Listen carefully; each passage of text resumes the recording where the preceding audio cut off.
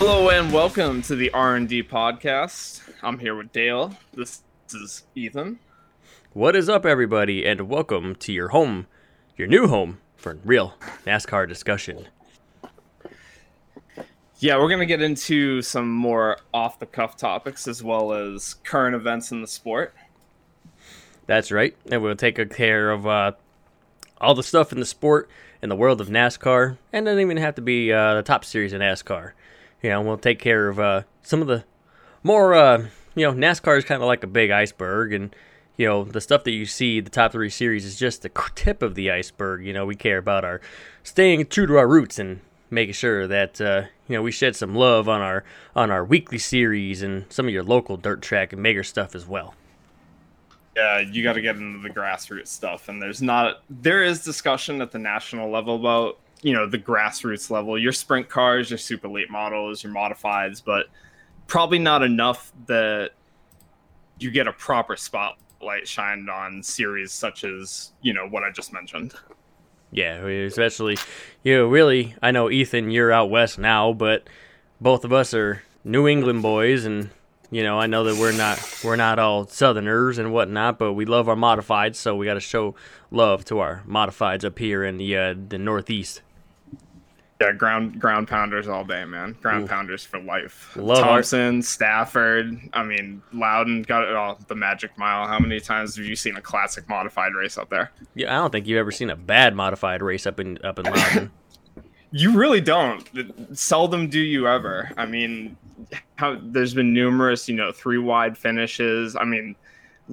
Absolute shit shows on the front stretch coming to the checkered, but that happens. It does happen. That's right. I remember there wasn't that long ago. There was a shit show on the start of the race. There was. Oh yeah. They pack them in there too. Those are some of the biggest modified fields. Usually you get a standard field is around 33 cars, or at least it used to be. I haven't been to a modified race in eons, but you'd see a really solid turnout for Loudon. 37, near 40 cars. As bad as modified races can be, it'll never become as bad as the ACT cars got that one time. Oh my God! Do we need to bring this up on show number 1? No, we don't need to get into that. We don't need to get into the black eye stuff yet. For those of you that are wondering, yes, we are referring to the ACT race of 2017. The race that legend has it, the race still hasn't been finished. They're still running under caution. I wasn't there for that one. You said 17 laps in 2.5 hours? It was 17 laps, and I don't know if it was 2.5. It might have been 2 hours, might have been an hour and a half. Either way, you know how they would do it on Saturdays. They would have trucks, then they would do your modifieds, and then they'd have the ACT. So to paint the picture for the ACT is that you have the late models from pretty much everywhere in New England. You would have Connecticut, Massachusetts, Rhode Island, New York, Vermont, New Hampshire. There were some Canadians up there too as well. There was a bunch of Canadians that would come down. Damn good drivers too. Yeah, lots of good drivers. But the problem is that these guys never raced. You got such a big mix. These guys have never seen any of these people ever. So, because you got everybody from different states all running late models. So, I don't know if specs are different for each state and late models. I don't know if there's like one big uniform kind of thing. But, they throw all these cars together. Some cars faster than others. The field has a ton of parity, to say the least. And you get kind of what you get. Oh, yeah. Because not only do you get, like, your ACT drivers, you'll get drivers like, I don't believe Eddie McDonald drives the ACT. He used to drive, which is in the Busch Grand North series. I think he was in there. Like Matt Kobluck, those kind of guys, they would join up in the ACT race here and there. Yeah, they would. But long story short, that race went 17 laps. It took them, because they didn't count cautions in that race. So it took them 2 hours, hour and a half, however long, to complete 17 laps. Eventually, the race was called the Darkness. The winner effectively took his check and scrammed out of that one, because that one was that was not pretty. Yeah. Definitely not. It was definitely not pretty. And I mean, I was sitting there in attendance with my older brother, and my older brother was literally like, it wasn't even like that they didn't count caution laps, but like the officiating didn't seem to be on par either. They were literally like running 15 caution laps during a caution period. So I mean, that's just total waste. And there was, I mean, I kid you not, they wrecked coming to the green flag, like on a restart. Like they didn't even get past the restart box. I mean, wasn't that the American Canadian Tour's first race at Loudon? Like, no, it was not. Couldn't it?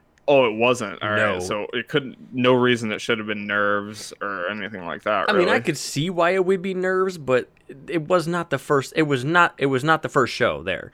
I will say that the ACT Tour race, I think it was the year before.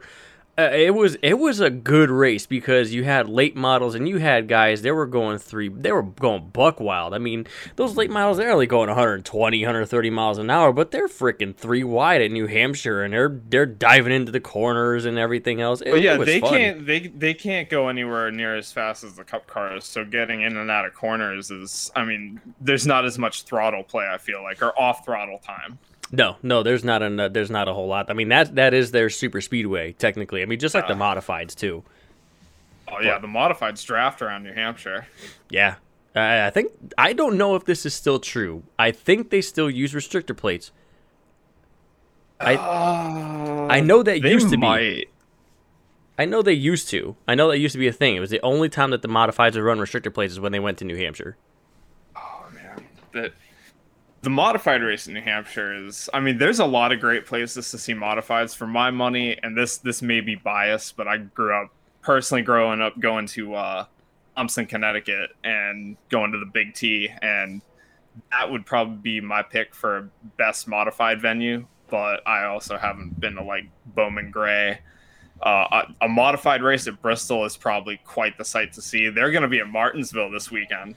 Oh wow, if you want to talk about segueing into the weekend, there is a whole lot of hype around that. Let me pull up the entry list for that race because I believe there's 40 cars on that. And it's wonderful, by the way, in today's economy, in today's world, to see that many people show up for a modified race, that many cars on the entry list, it warms my heart. It really warms my heart to see that.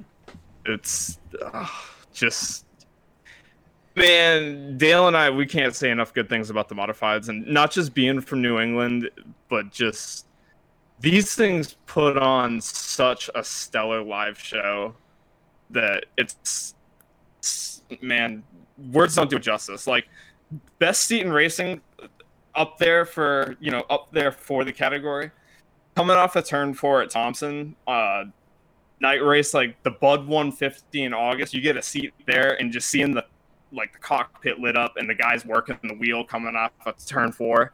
Oh, it's a rush, man. I can only imagine. Me personally, I've never been to Thompson. I've been to Stafford a couple times, but I've never been to Thompson. And even Stafford puts on a great show. But Stafford, I believe, is a flatter track than Thompson is. Thompson's got a little bit more banking, so there's a little bit more lane variance with that than Stafford. Yeah, all right. So here's some of the names that are on this list for the entry list at Martinsville for the modifieds. You got Woody Pitcat, who's had a lot of success at Thompson and Stafford. Ryan Priest, driver of the 37 in Cup, of course. He's going to be driving the number 6 for Ed Partridge. John McKennedy's showing up for Tommy Baldwin. Doug Coby, 5 straight modified titles, I believe, in the 2010s. Bobby Labonte in the 25 showing up as well. Former Cup champion, not 99, 2000. Justin Bonsignor, Ryan Newman, on Silk, Jamie Tomeno. I mean, the list goes on. Ronnie Williams coming down from Stafford as well. Wow, that's an incredible list. That's an incredible list of drivers. I mean, you have obviously your Cup favorites like Newman, and you have Priest, Bobby Labonte. I didn't expect Bobby Labonte to be on that list, and I love me some Bobby Labonte, but I'm glad to see him doing some stuff there. Oh, Ken Hagee's driving. I haven't seen his name in a while either. That's an old school. Even I know that. That's old school. Dave Sapienza, he's a tour regular. Craig Lutz, Eric Goodale, Rob Summers, Andy Seiss. Man, just what a field. That is a stacked field. The only thing that would, unfortunately, the only thing that would make that feel better is if we had Teddy Christopher or, if we had Teddy Christopher or Mike Stefanik or even like Todd Szegedy. Todd Szegedy, what about him? Is he still racing? Like, I don't know what he's doing. That's a great question. But yeah, that one of the prettiest modifieds I remember growing up. The number 2 Whisk, that blue one with the orange stripe. Beautiful car. Beautiful. Well, we can talk about modifieds all day. Donnie Leah or the Mystic Missile number 4. Oh yeah. Oh yeah. No, yeah. So there's a few drivers in that car. Oh yeah. Jerry Marquis drove the 3, I believe, a little bit. Blue. Yeah, I think you're right. Yeah. That Ryan Preece was in that car for a long time. But yeah, that field, the entry list for Martinsville is that's a list right there. That's going to be fun. They need to televise that race. I think it's on NBC Sports Gold. I don't know if I have that. I sure don't, but I'll be at work anyway for that one. Well, I got to make sure to watch that. So just for shits and giggles, you got a pick for this race? Anybody sound like? I mean, my heart. I can't remember the last time the modifieds ran here, to be honest with you. I was early 2000s, I think it was. I mean, it's been a long time. Of course, I have my heart. My heart's kind of set on Ryan Preece, man. I love my fellow Connecticut native, but other than that, man, that's a really solid pick. I like that one. Yeah, he is just because he's a cup driver either. Yeah. If I'm gonna take a shot here, I'm gonna say Ron Silk. Okay, yeah, Ron Silk. Yeah, I think the 85 is a prime candidate to get it done. That team started, I think, too long ago, but they have built that thing to a 2 to 3 win team a year. I feel like they've got the potential, at least, definitely championship caliber. They're up there hanging with Doug Coby and Justin Bonsignor and these other guys every week. So kudos to Ron Silk. I think that car has got a great shot to get it done this weekend in Martinsville. I would think so too. Like you say, they are really turning a corner. They're really stepping it up. So, purple power. That thing's a purple beauty.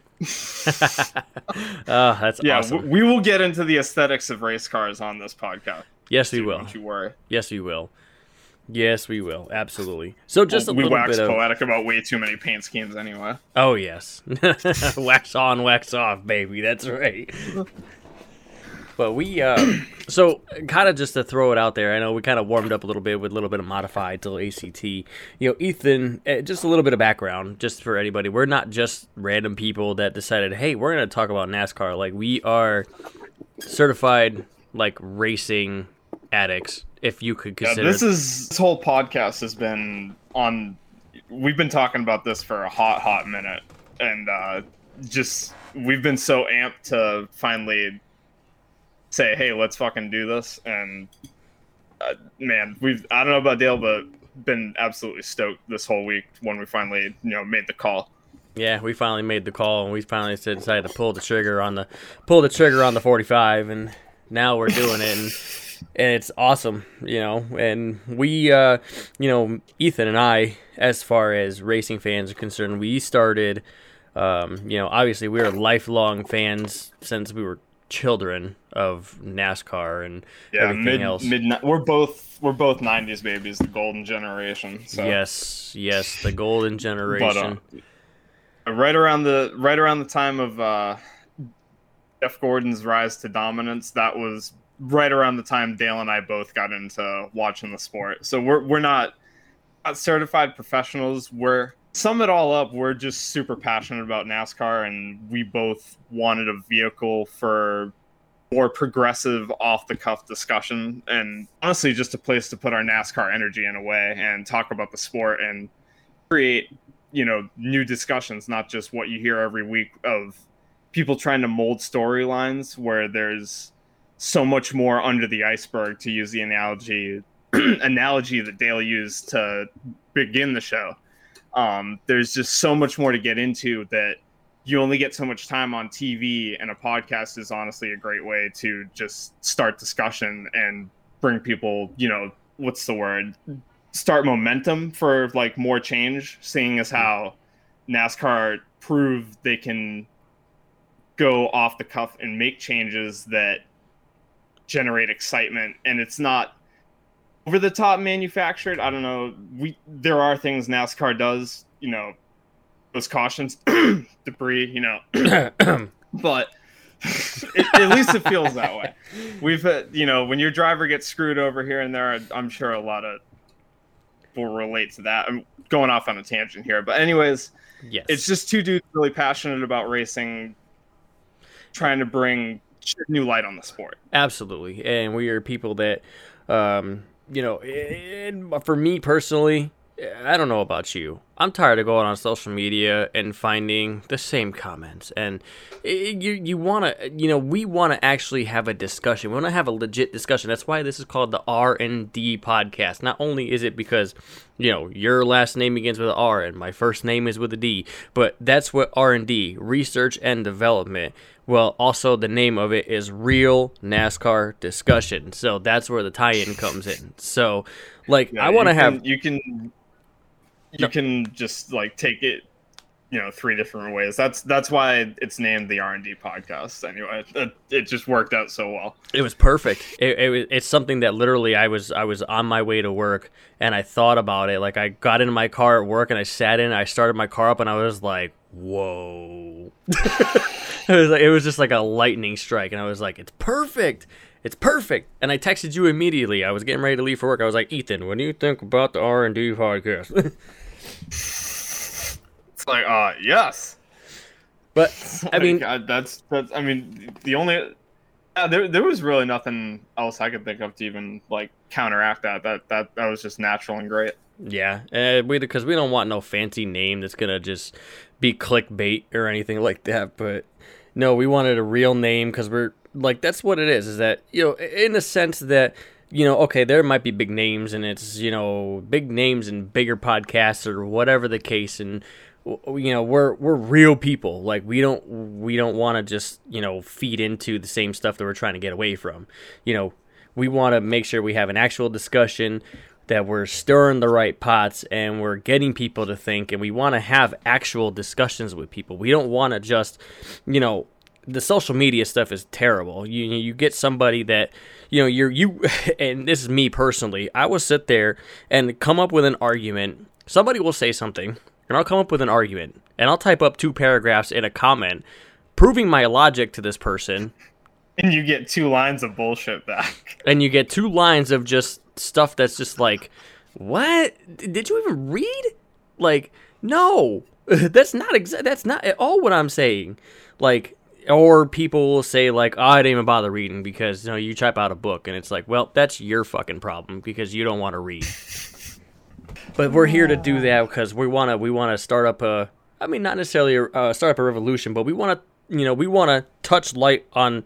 We want to go back to that iceberg analogy. The iceberg analogy meaning that, only the top 15% of the iceberg sees the sun. We want to shed the light on the 85% of the iceberg that never sees daylight. Great summation of what we're out to do, to be honest. And we want to have a legitimate discussion about stuff. We want, me personally, I'm a techie guy. I like the nerd talk. So if I could, let me tell you something. If Larry Mack had a damn podcast, or he wrote a book about every little thing that he ever did as a crew chief, about shimmying up the 28 car or something, I will happily pay good hard-earned money to read that book from Larry Mack. Larry Mack in the booth for life. Yes. I wish he was still up there. Not that Gordon and Boyer are bad, but Larry Mack all the way. Larry Mack, oh my God. Yeah. I do. Thank goodness he's still a part of it. Mm-hmm. I will talk geek talk with Larry McReynolds all day, every day. Hey, maybe we can get him on someday. Yeah, maybe. Who knows? That'd be a dream of mine. But that's essentially what this podcast is all about. We want to have that real discussion and maybe eventually grow this thing up to where the groundswell will manifest into something better. I mean, we're kind of riffing at this point, and that's okay. Oh yeah. This is going to be, I guess, to lay the groundwork. It's going to be, we will have other people on eventually, is kind of what we're getting at. Dale, it'll be Dale and I for a little minute, though, getting our feet wet and just building the show up and gaining experience, of course, seeing as how this is your first podcast venture, isn't it? It is. And I don't know. I mean, for those that are painting the picture, and I'll revisit this once we figure things out. I'll probably look back and laugh at it. But we're on Discord right now. We're on my channel on Discord, and I have OBS on my computer recording right now. It's recording a blank screen. Humble beginnings. OBS, the same thing that I use to record, my NASCAR Thunder gameplay and everything that I've ever done with live streams through OBS. That's what I'm using right now. It's probably the wrong tool to use, but it's something. Yeah, it's a beginning, and that's all that matters. Because I mean, once you start, you can take it as far as you're willing to put the effort in. So, absolutely, we've got a lot to give to the NASCAR world. We feel like, in terms of perspective, and we can't wait to just get going. That's right, and we're not perfect. We don't know everything, but we it's not one of those deals where, again, social media, very close-minded people, and this is the way it is, and that's the way I think. No, I'm always open to learning new things, and I'm always open for, even if I'm wrong, it's not just one thing to say I'm wrong, like, Dale, you're wrong.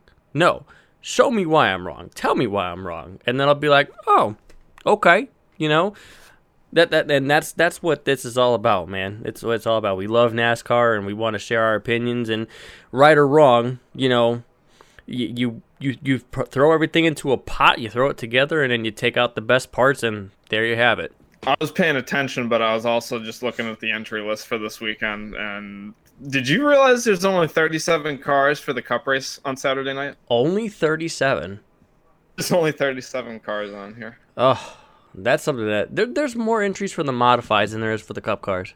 Actually, that doesn't surprise me though. That might be true. That doesn't surprise me. Honestly, that doesn't surprise me. Since we're kind of already. Yeah.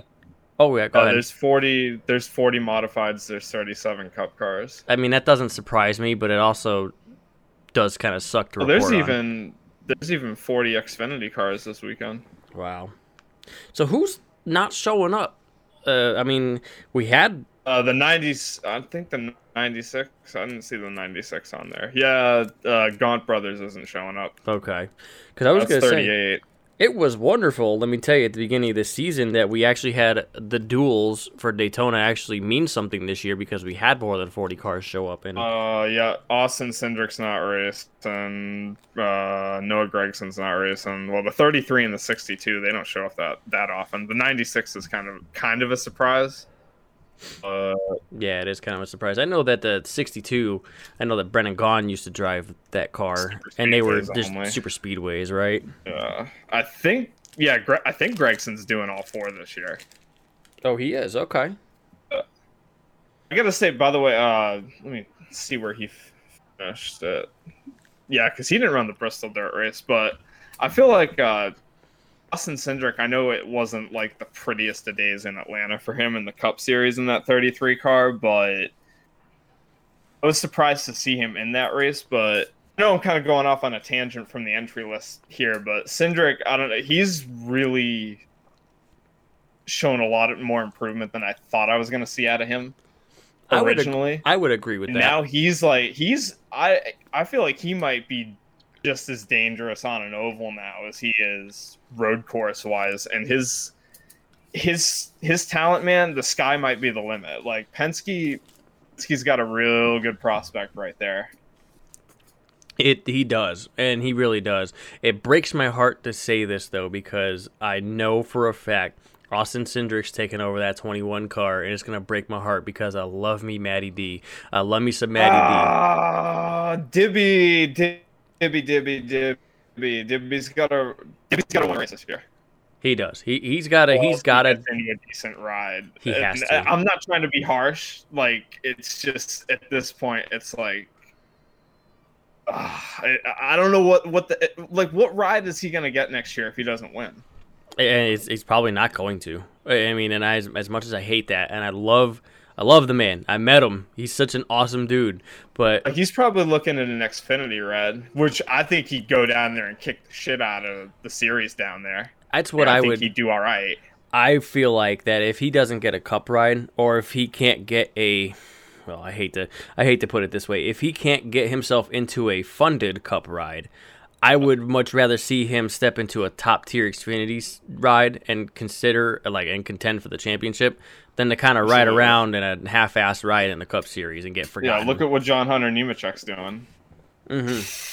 I mean, went from the 38 car, and now he's kicking ass at KBM, which interesting drop down. Our buddy Josh Biddle, who's we will definitely have on at some point because he's got stellar insight. Yes, I was the voice of reason. He was surprised that Nemechek went down as far to trucks, but I think he kind of understands it because I mean, kudos to front row. Like Michael McDowell, the Daytona 500 winner, of course, set a career best record for top tens last year.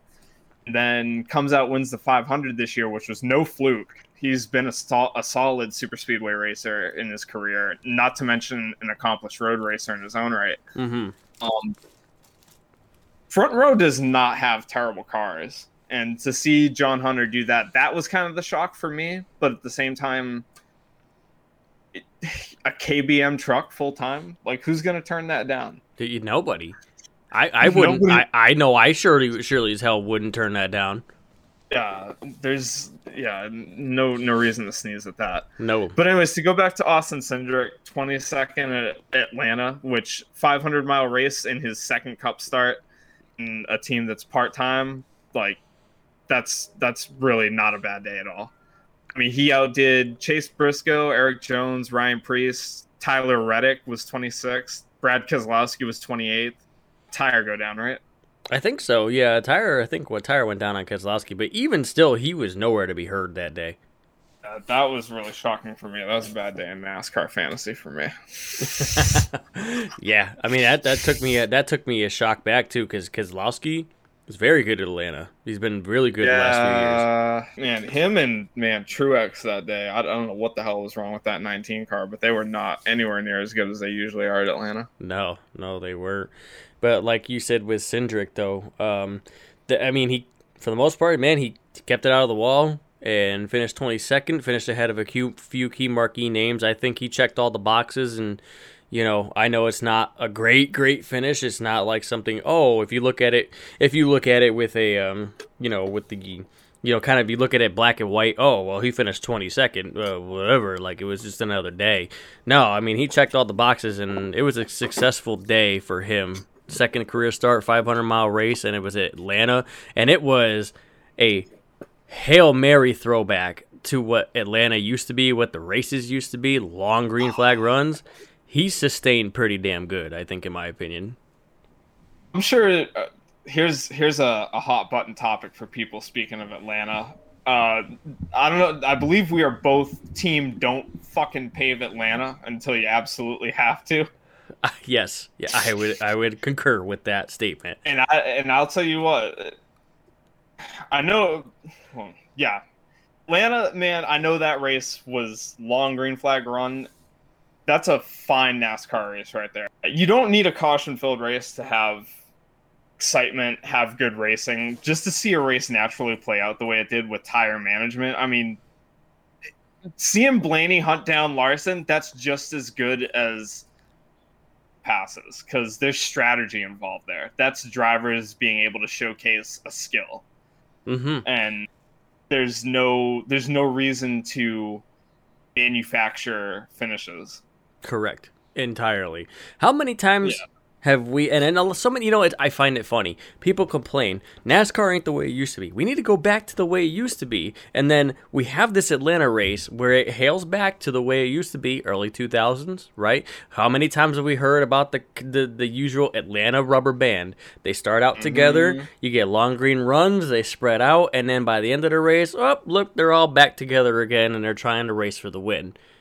Not only that, but Atlanta, you get your quintessential racing term, comers and goers, because why? Tire management. Exactly. On throttle time, off throttle time. That's what makes Atlanta so great. And that's the key. Atlanta, I don't know if this is still the case. Somebody may have to correct me on this, but Atlanta, at least the oval, the old true oval was, you were in the corner 3 times longer in the corners than you were in the straightaways. It was all about turning at Atlanta. Still might be that way as well. But with Atlanta and the surface being the way that it is, we get exactly what you ask for, but then we get what you've been asking for. You're like, oh, it's boring. Like, it was too strung out.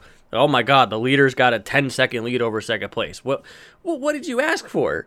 You want it to be back the way it used to be. We didn't. At least have in Atlanta, you can make a pass for the lead. Texas, on the other hand, they're just going to get stuck behind somebody. Exactly. And I was going to actually bring that up too. I said, how many can we times? Just take the dog leg out of Texas? Can we do something with Texas? Can we do something with Texas? Can we? Can Eddie Gossage down there? Can you undo what you did to Texas? Yeah, Auto Club Speedway is not the one that should be getting turned into a short track. Yeah, no, it's not. Auto Club should have been left alone. Big point of contention. Yeah, big point of contention. Hopefully I can. I don't know about you, but I intend to go to the last race at the big oval. I hope you do too. I will not be able to make that, but. I hope you enjoy. You have a baby by then. That's right. Ladies and gentlemen, episode 1 of the podcast. Oh, I didn't mean to blow that for you. That's just kind of... That's fine. We do indeed. Episode number 1 on the podcast, and we have lots of stuff to talk about. But ladies and gentlemen, it was announced yesterday on my social media. If you follow me on social media, Facebook, Twitter, I don't really fucking do Instagram. Instagram can fucking... I don't know. I just never got into it, but... yeah, that's right. Daddy to be, this one here, and I'm a ball of nerves. So is Melissa. Melissa's fighting a little sickness. She's actually sleeping as we speak right now. She's sleeping 12 hours a day. But dad to be, and I couldn't be more excited.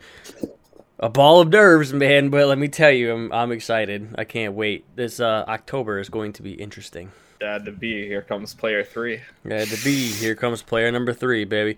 That's right. And my son or daughter, because we do not know which one it is, my son or daughter will very well be into video games. Daddy will be teaching him or her the ropes around video games, teaching him or her the ropes about cars and racing and raise hell, praise Dale. Raise hell and praise Dale. That's right, exactly. Raise hell, praise Dale. We're gonna teach him or her to count 1, 2, Dale Earnhardt, 4, 5, 6. Oh shit, man! Sometimes when I'm in the gym, I'll be doing repetitions, and sometimes instead of counting numbers, it's just I'll be trying to think of NASCAR drivers' names that drove that number. That's right. Just to get my mind off of struggle. So here, we're going to age ourselves right here. When you think of the one car, who's the driver that you think of the number Steve 1 car? Park. Yes. Steve Park. Number 2. Dusty. Damn right. Number 3, obviously. Intimidator. Yep. Number 4. Sterling Marlin. Yeah. Number 5. Ray Labonte. Damn right. And you are correct You are correct on all 5. Yes, yeah. Mark Martin, number 6. You are correct on all those. Number 6. Number 7. Who the hell is number 7? Robbie Gordon. I would say Jeff Bodine.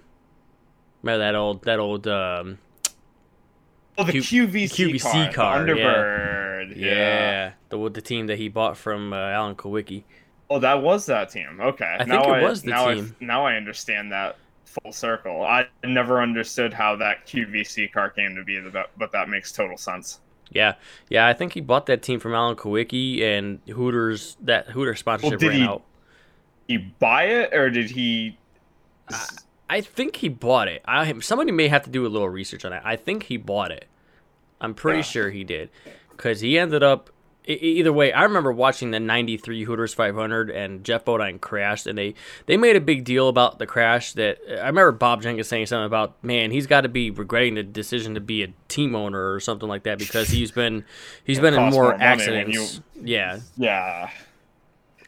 But that was Hooters was on the car for a little bit. Then they pulled their sponsorship, and then I think he ended up getting Exide. I think it was Exide, actually, that jumped on for 94.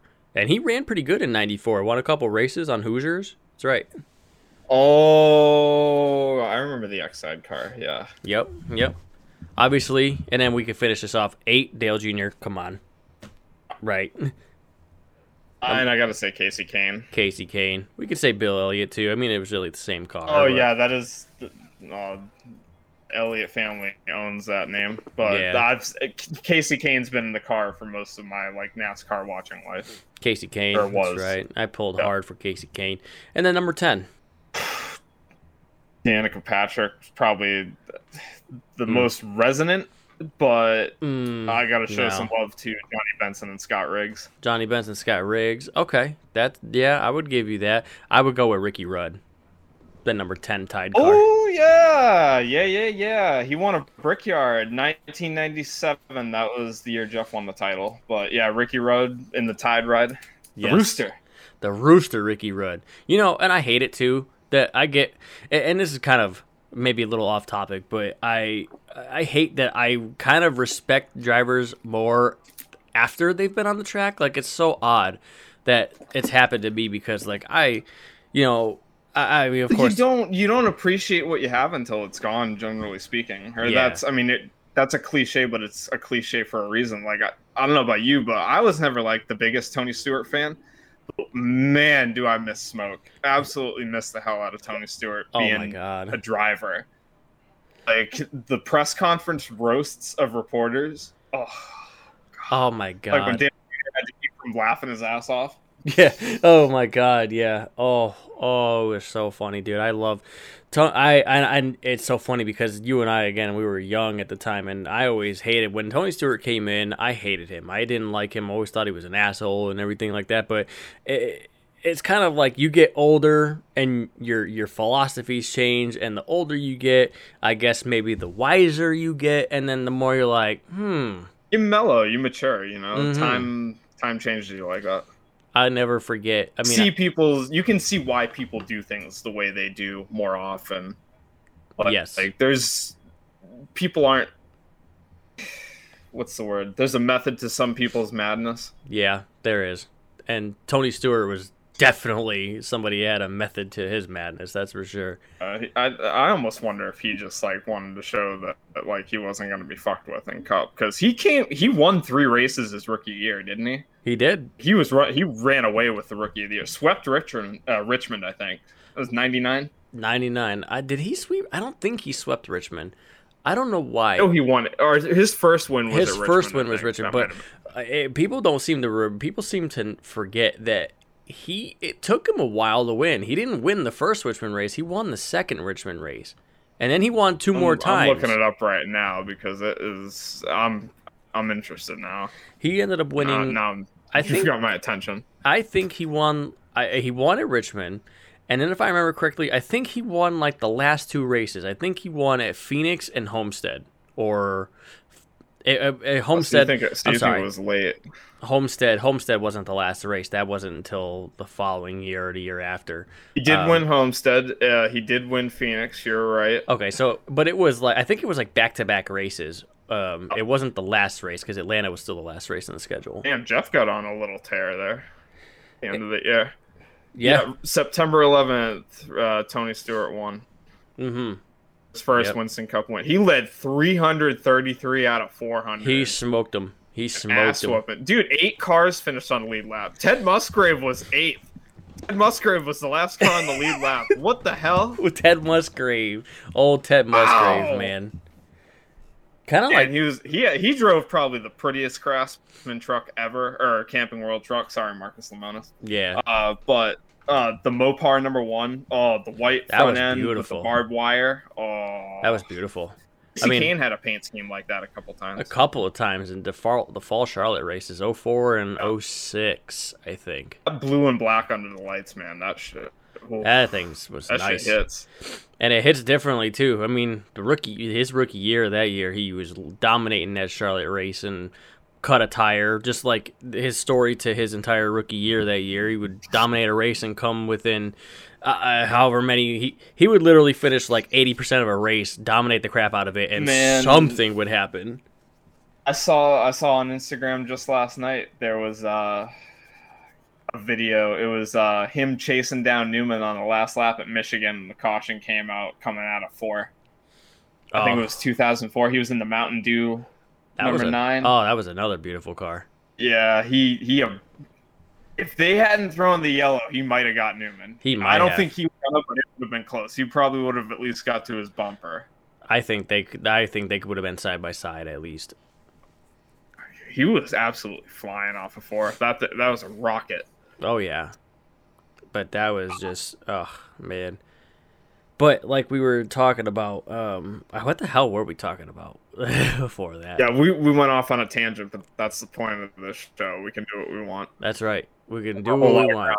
That's right. If you want, are you trying to get the discussion back to we're gonna cover the current events of NASCAR? So I guess might as well be a good time to start talking about this weekend a little bit. As far as I don't know, do you want to get into the Xfinity cars a bit here? Yeah, I mean the Xfinity cars. I guess we're gonna be going to modifieds. Yeah, because we got to touch it up with the modifieds. Xfinity, I do believe, is also in Martinsville. Is that correct? I may have to do a little research on that. Yeah, they're here. The trucks aren't here this weekend. They must not be going to Martinsville twice this weekend. This year. No, I don't think so. I think the trucks go there in the fall. I may be wrong, but I think they go there. Yeah, they got to go at least once. Hopefully, they go back to Loudon some year. I don't know who I need to start a petition to for that to happen. Yeah, I would definitely love to see that. Absolutely. So, even if Kyle Busch shows up and spanks the field, at least they ran in New Hampshire. Yeah, at least. That's right.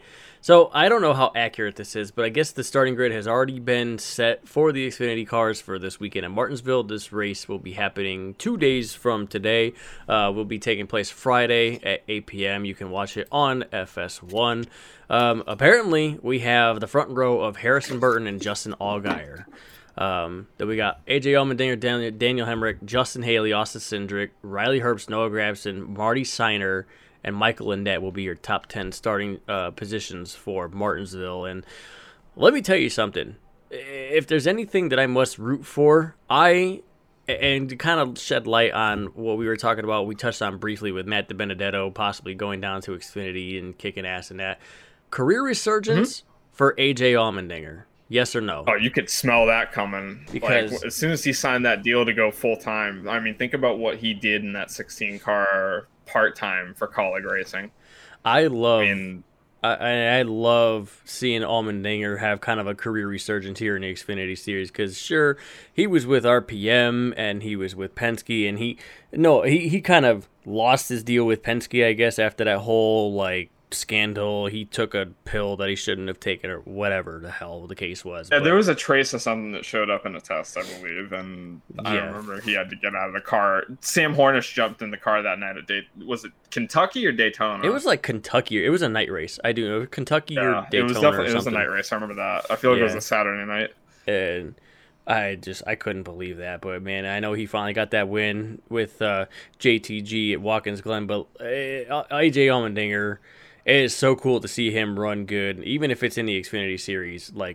You know how many drivers have had a career resurgence by dropping down to the Xfinity Series? Elliott Sadler is the primo example that I can think of that had a career resurgence dropping down to Xfinity Series, as of recently. He went on a complete tear in that one car for JRM. He did, and it was wonderful to see. Elliott Sadler is such a likable person.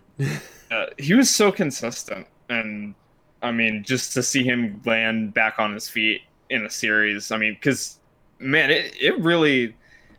What really happened at RPM? It kind of went haywire at Richard Petty for him, didn't it? It did. It didn't end very well, and I think it's just because, not necessarily because Elliott Sadler, I think, couldn't. It wasn't because Elliott Sadler wasn't, I feel like, a good driver. I think RPM was scrambling at that time. I remember at the same time period, RPM financially struggled for a while, didn't they? They did. They struggled hard. I remember, I think, when it was before the big recession in 08, or it was after the recession. I remember hearing a story that Reed Sorensen was driving for them, and they told Reed Sorensen, "You can race, but we can't pay you. So you can not race, or you can race, but we'll not pay you." Reed Sorensen, kudos to you if you're listening to this. Reed Sorensen elected to keep racing without getting paid because it meant his team would stay employed. Reed Sorensen, that's another driver that I wonder if they had like stayed in better equipment. Wonder what he could have done. Because he's one of those guys in the back that knows what he's doing, that doesn't get in the way very much. Mm-hmm.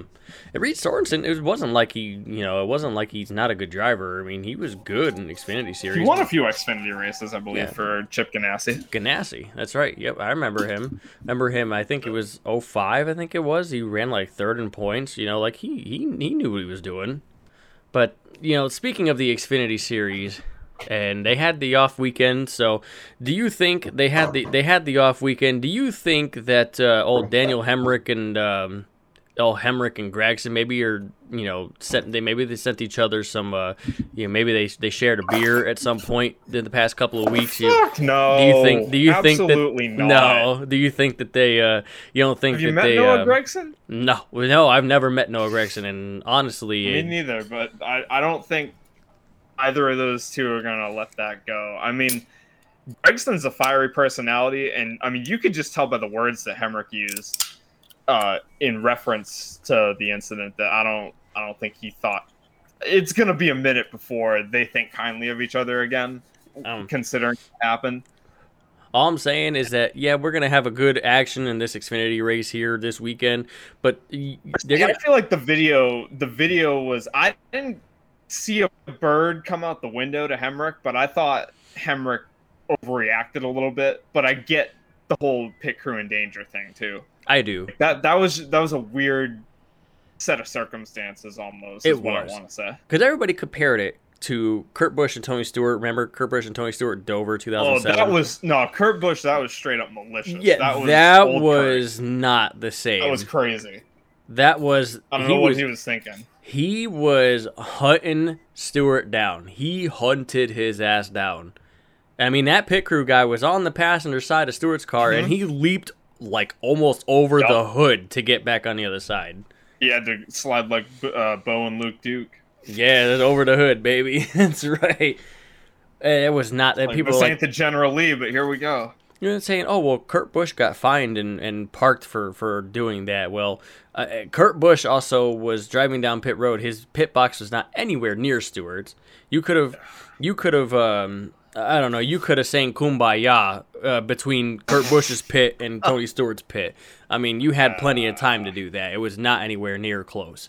And it was as premeditated as it gets. Yes, very, very premeditated. And I kind of agree with NASCAR's call on that, because whether it's premeditated or not, whether he had the finger out the window or not, it wasn't to the point where you could literally it wasn't at the point where you could 100% prove that it was malicious. You couldn't make a definitive call. No, you could not make a definitive call on that. I mean, okay, it could have been asshole. Maybe he was just trying to do something different. I don't know if Hemrick's car was on the jack. Maybe he was trying to back up and maybe knock it off the jack. The worst thing it did, I mean, the backing up into Hemrick's car thing, that I didn't understand. I don't know. Maybe he was mad at him. It didn't look like he backed into him like super hard though either. Yeah, he's like, excuse me, he touched him. I mean, that's okay. He touched him. I mean, he definitely got him. I guess what did Earnhardt say? He say he rattle his cage a little bit, maybe get him a little fire into the collar. But I mean, you can't prove that it was malicious, though. And I think that's what Gragson is very good for, kind of stirring the pot without like being overly like definitive. You know what I'm saying? Like Kyle Busch, he's on pace. What is he, like a fight a year? I mean, he threw punches with Harrison Burton last year, and he threw punches with Hemrick a couple weeks. So I mean, yeah, are we gonna call? I don't know. Gregson's just like low key ready to box. He's ready to go, man. Call him 12 rounds. 12 rounds, exactly. 12 round Gregson. That's right. Exactly. I think they should. It should be like the Gregson boxing ring. After every Xfinity series, I set up a little boxing ring right there on the front stretch, and whomever it is that whomever's beefing with, who's got beef tonight? Who's got beef with Gregson tonight? Just throw him in the ring and let him duke it out. That's right. Let him throw it out. And as soon as because they still employ the whole boys have at it mentality, right? I'm sure they do. I'm pretty sure they do. Makes for great TV, right? That's right. And you know what? I'm all for, put them in a boxing ring, put some gloves on. As soon as one driver hits the ground, then it's over and we're done. I mean, that's I'll take that over like a stampede of pit crew members. Like, it irritates me. I'd rather just see the drivers. It irritates me. Get into it, dude. I am all for, and I all understand the team member backing up the driver and your team member having your back and everything like that, But dude, you let the drivers settle it. Just make a ring around them. Just stand around them in a circle, and let them just kind of throw hands real quick. And if as long as it doesn't get to the point where it was like, what the hell was that truck fight like 4 or 5 years ago, where they were like. I forget who it was. It was a truck race. I think was it in the turn? Yes, and they were went to fight, and they were just hugging each other. John West Townley and somebody. Yeah, they were hugging each other for 30 seconds, and then one of them finally got. That was Gateway. Yeah, and then they finally one of them got a DDT in, and then they were just too fat and out of shape and tired to just continue. They were just all right, we're done. Yeah, as long as it doesn't turn into that, let them throw hands for a good 30 seconds, and if one of them catches and the driver goes down, done. That's it. It's over. It was John West Townley and Spencer Gallagher. Oh, the worst fight in the world. That was a NASCAR laughingstock. That was bad. It looks like, it almost looks like Townley tries to grab his ass at one point, trying to pick him up. Are we fighting? Are we fighting or are we square dancing? It's such an embarrassment. The firefighter should have done something, but I don't think they're paid for that. Paramedics are clearly not trained in this field. They're not. Clearly, they are not trained. It looks like the most awkward. I want to fucking throw you on the ground hug ever. Yeah, and then there's that 5. There was it's a 5-second pause, but it feels like 5 minutes where they're trying the dude finally lands a DDT, and I mean that's it. Yeah, it's just get in the ambulance and go get checked out. That's Go it, to dude. the psych ward while you have a chance to. Exactly. What were you thinking? Yeah, exactly. What the hell were you thinking? Don't you ever bring that shit around here again. But anyways, to get back to the Xfinity race, Harrison Burton, starting on the pole, won this race last year. Justin Allgaier joining him on the front row, of course, won in Atlanta. Mm-hmm. And that was very cool. I believe Justin Allgaier's first win in actually quite some time in Xfinity, if I do remember correctly. He won at Phoenix to make the Final Four. He did. That's year. right. I do remember last year was a struggle for him though, for the most part. He was in position multiple times. Yeah, he was upset most of the fucking year. Remember when Gregson wrecked him at Bristol? Oh yeah, that was.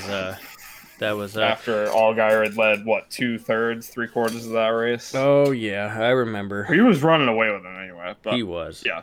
They should have set up a boxing ring for Gregson and Allgaier to go at it there on that day. But then we have.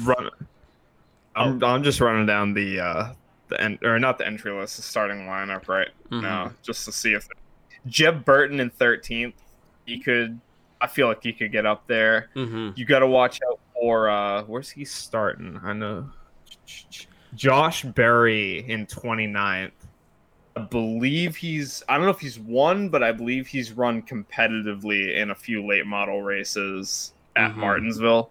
And he's just an accomplished short track racer in general. So really excited to see the 8 car come through the field. I feel like that's probably gonna be a thing. I feel like he will get there at some point. As good as that car runs, they've had speed just about a week, just poor circumstances. And kind of rolling down. Me and Brett Moffitt, freshly married Brett Moffitt. Yep. Coming from 27th. I believe the running joke on Twitter is getting married costs you 2/10, but we'll see if that's bullshit or not. Yeah, we'll see. We'll see. Jeffrey Earnhardt is in the race. He's starting 18th. That's right. Yeah. Josh Williams in 15th, Landon Castle in 14th. Those are a couple of... You don't hear a lot about them, but they can get up there and make some noise for their respective equipment. Especially Josh Williams. He had a few top 10s coming to the end of last year. That's right. Yep. They did. And they started seeming like, especially at the end of the year, they started turning the corner a little bit. They started finding a little something. And so, I mean, they could definitely get up there and make some noise if they keep that momentum going. For sure. I have to show love to my man Ryan Vargas. I raced him iRacing Core. What an awesome guy. He's starting 35th, and unfortunately I hate to say it, that it's probably, he probably is not going to contend for the win, but I gotta show love to him, man. What an awesome guy, and I really hope that he can stay out of trouble and maybe bring that thing home in one piece with a good solid finish, man. I really hope that he does well. I raced him in iRacing, like I said, in the Core this past off season, and man, it's like, you kind of think some people, oh man, I'm an Xfinity driver, I'm a Cup driver, this, that, the other thing.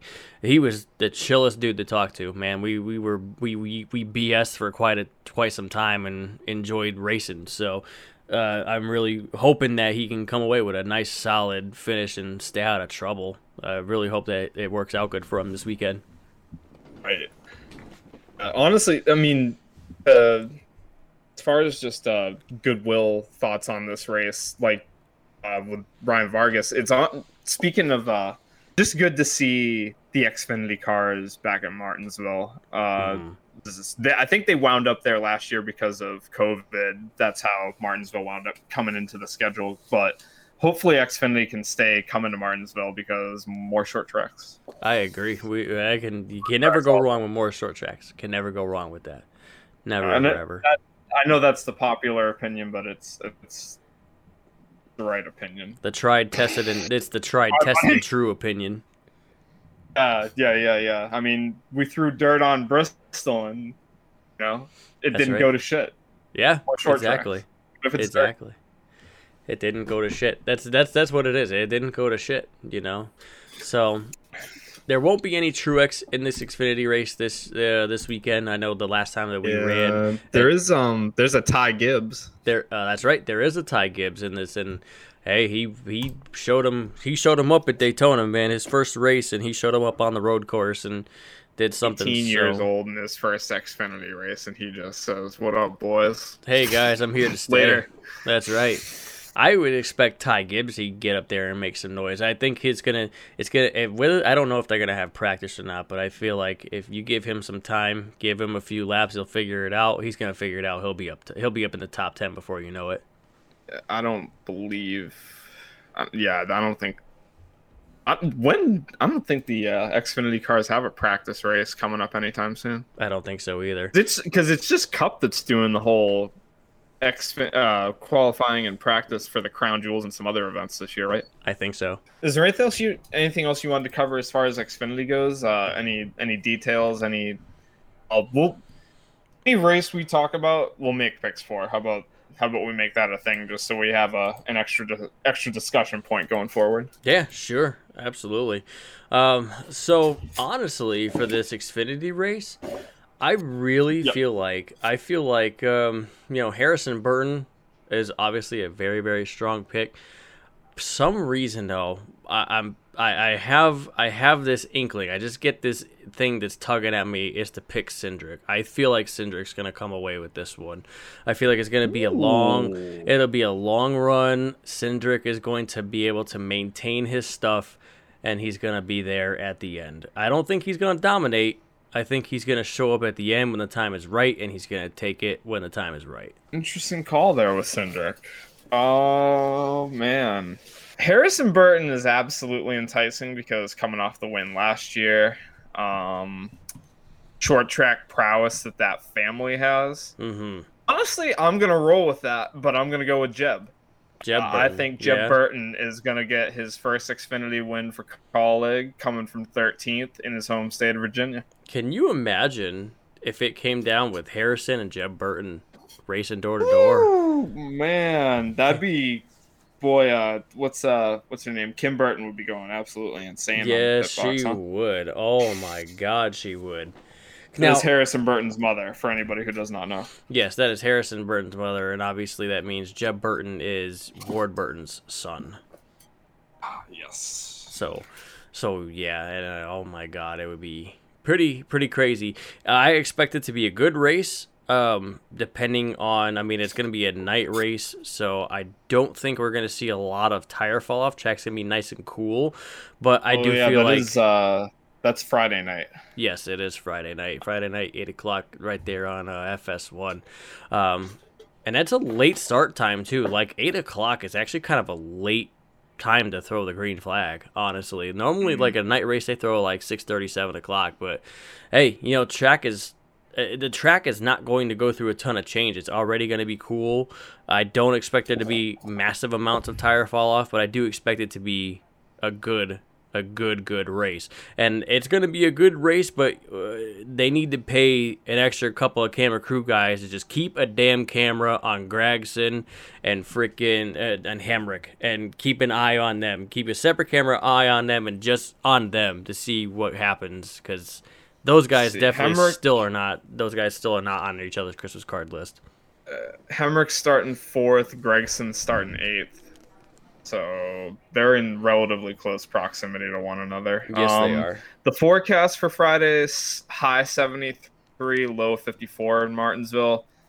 So that track's going to be probably pretty gripped up Friday night, because it's not even going to be that hot during the day anyway. There's going to be that much more grip as far as the cooler temperature goes. Mm-hmm. Lots of grip. And my concern about that was that, you know, Martinsville will be a good race. I almost wonder if, because of the temperature, that it's going to be too gripped up, and that the bottom lane will be the purveyor. And we know that bottom lane always prevails in Martinsville either way, but I don't know if it's going to be too much to the bottom where we may not be able to see a whole lot of passes. Remember, they had that issue a couple years ago for both Cup races, if you remember correctly. Keselowski dominated the crap out of the spring race, and I forget who won the fall race. It's just something that my opinion, I'm throwing out there. Hopefully it doesn't affect the racing too much, because it's too cold and too grippy.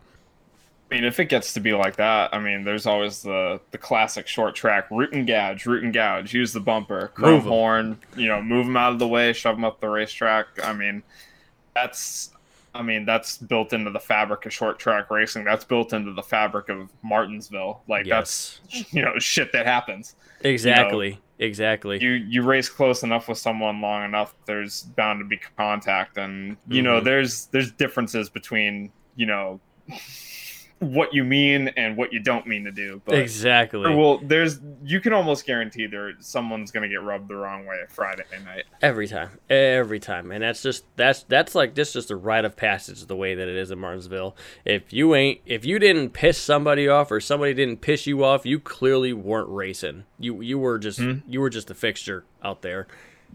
Kind of funny, because it was almost like the way that Kevin Kelly would describe stuff too. He was like, "How's the car handle?" "Good." "Oh, well, what's the problem?" "It handles too good. I'm not fast enough." You gotta have. What's the word? You've got to be a little loose, or you gotta be a little scared about how fast you are. You gotta be. It might be a way. That's right. You have to be.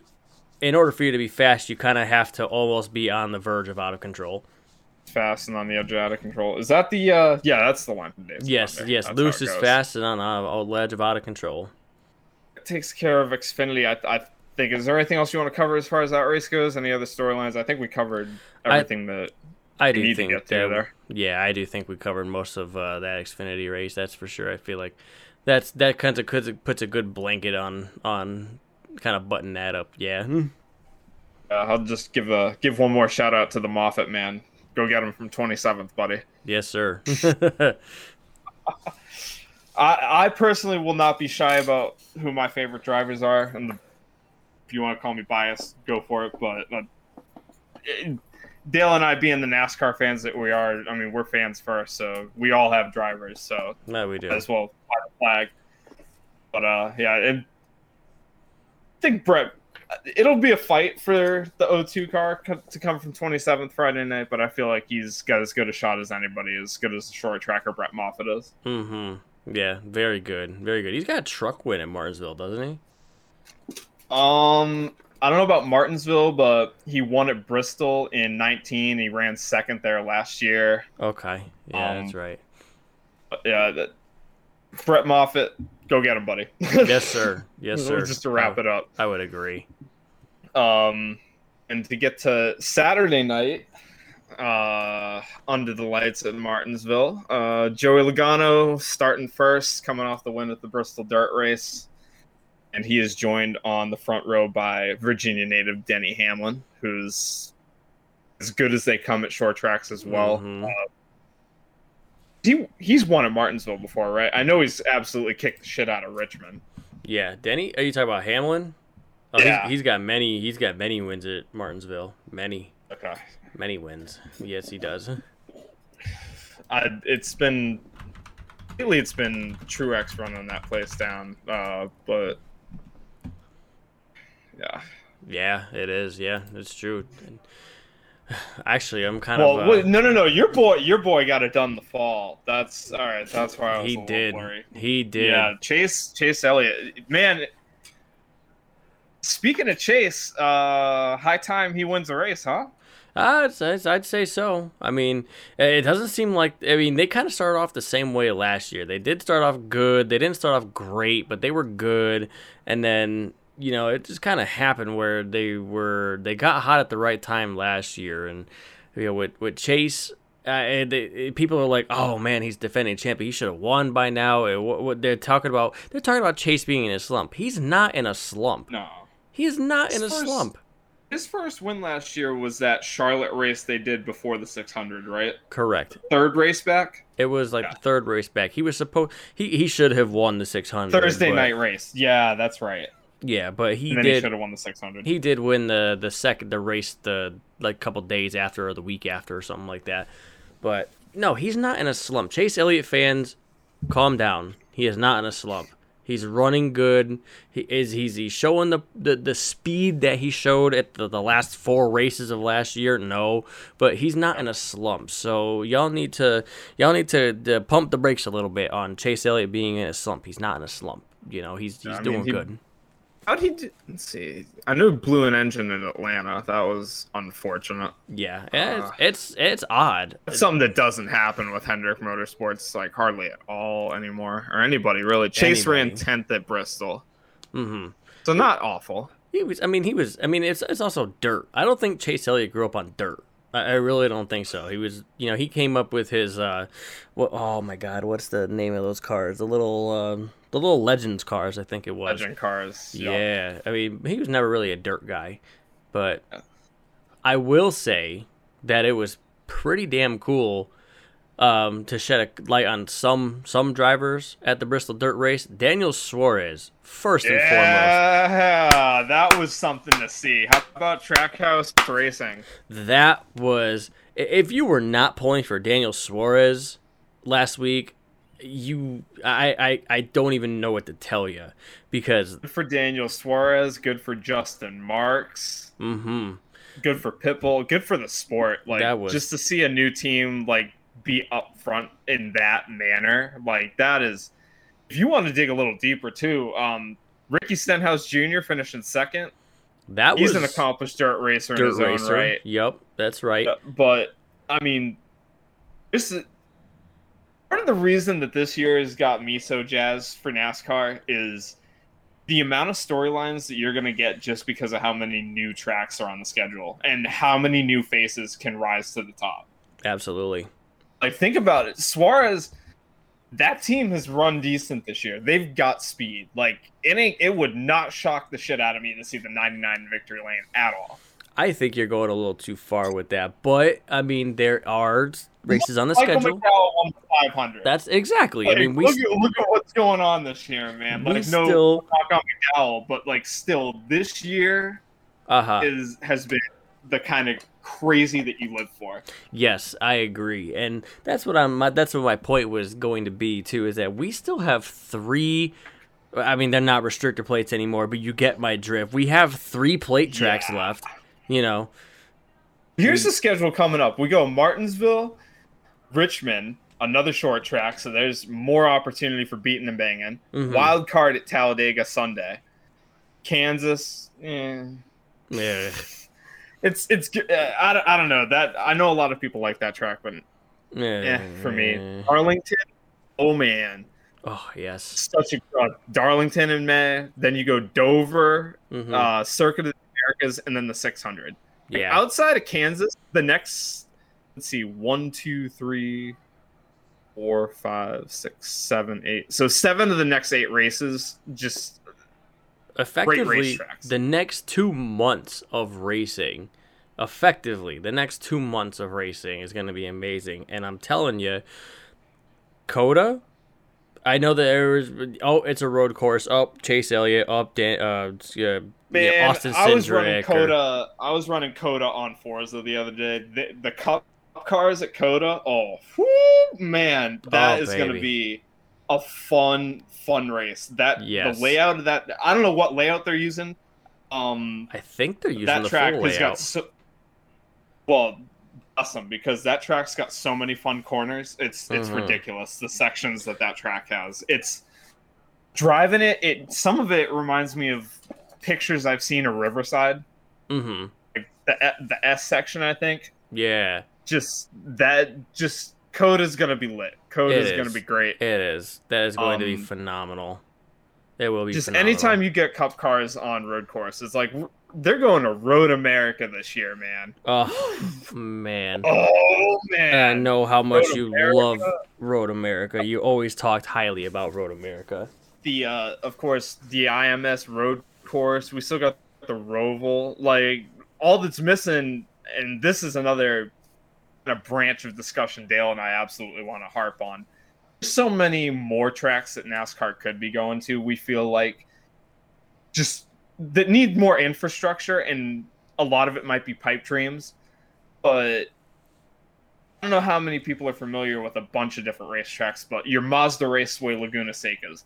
Cup teams used to test at Virginia International Raceway all the time. Road Atlanta. Lime Rock Park in Connecticut. There's so many great facilities in the States and just in the world too. Well, they probably aren't going to try and go continental. I mean, go out, shipping cars off to like Europe or something to run a race as far as regular season goes. But there's no reason I feel like that we can't go back to Mexico City or Montreal or take Cup to Mosport where, or Canadian Tire is what it's called now, where the trucks run. Yeah. There's just there's so much uncovered territory in terms of where NASCAR hasn't gone yet that it has the potential to. Oh, I agree. And I feel like that is also another place where the sport could work on generating fanship. Go to these non-traditional markets, they'd be called.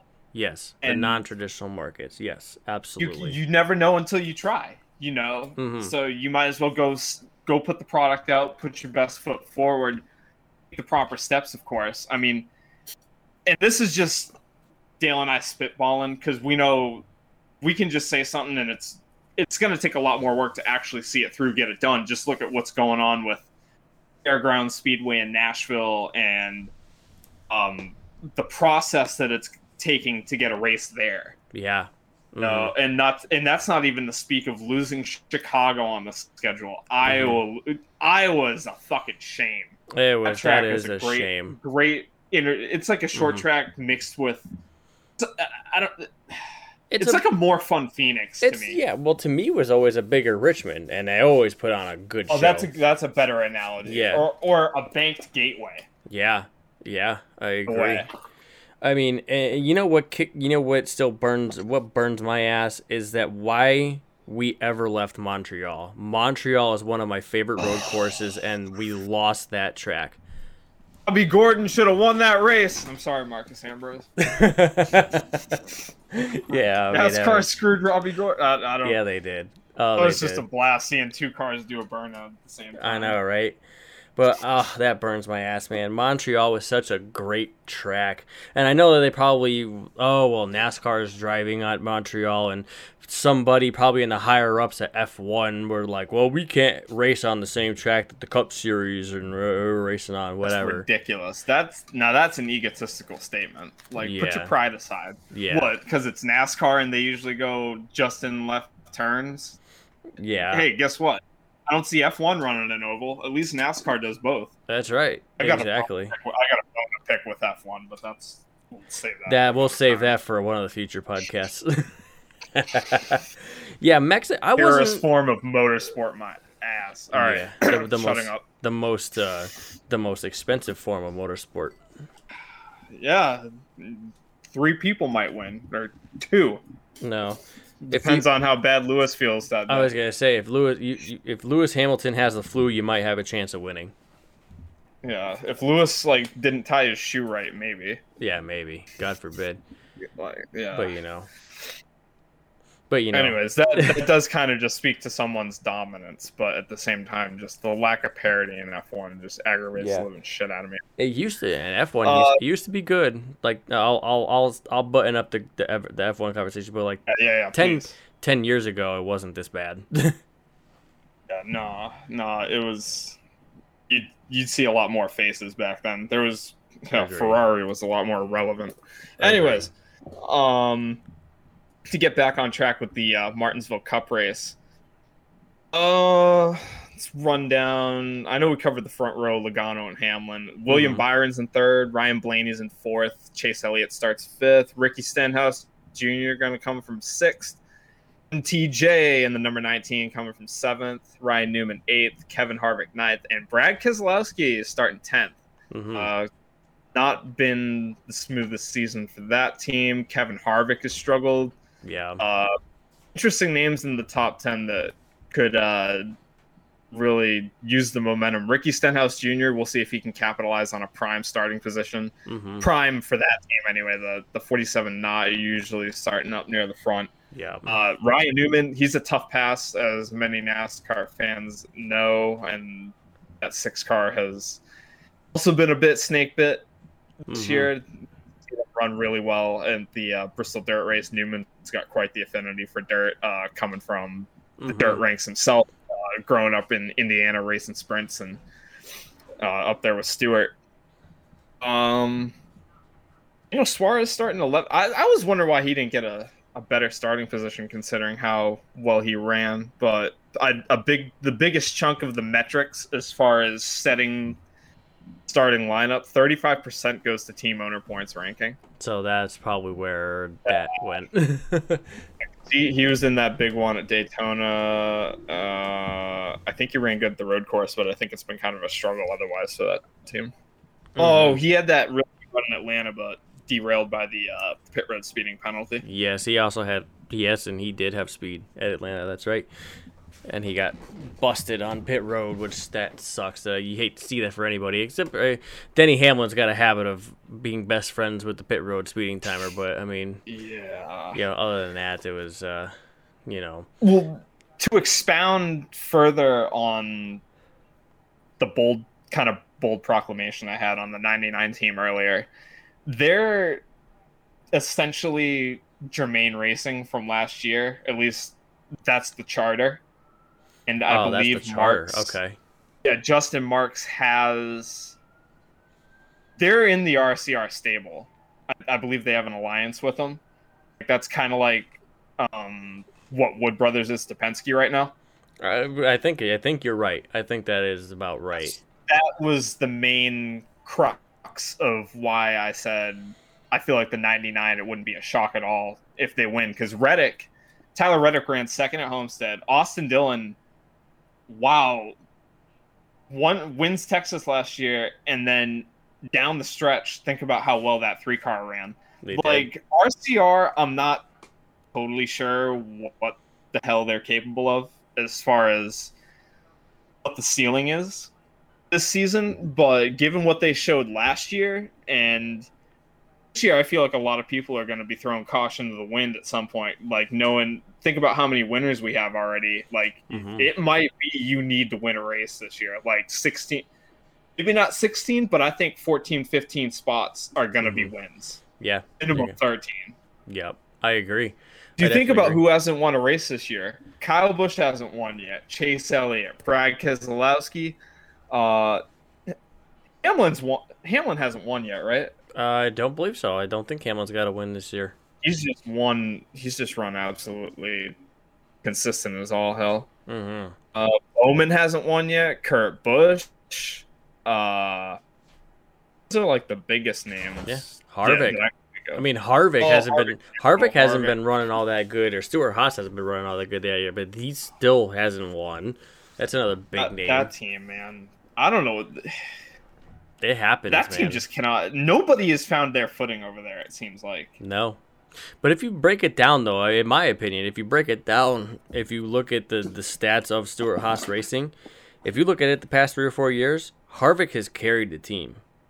Yeah, Kevin Harvick's got to have like a broken back. Yeah, him and Rodney Childers just like carrying that operation. Carrying the whole team, Tony Stewart included. And last time I checked, Tony Stewart's still a pretty big dude. So, I know he slimmed up a little bit, but I don't know. They've carried the banner as far as success goes. Man, it was good to see Cole Custer win a race last year. That kind of calmed my nerves for that team. That wasn't. He was really good in Xfinity, but Cup. Same thing with Briscoe this year. It has been a struggle. Yeah, they haven't found it. They're always running between 20th and 30th, it feels like. And I know some of that circumstance. I know Briscoe, he's weird that Harvick got into him at Bristol. The teammates got together because Harvick had to avoid somebody. Yeah, and Custer got airborne. He did. He got airborne. Pretty much effectively ended his day, I think. Yeah. Bristol. We have Kyle Larson. He rallied if you want to call it a rally, Chase Briscoe wound up 20th. Yeah, I mean that's kind of a rally, but I guess you could call it a rally, but not really. Even Harvick was only 15th.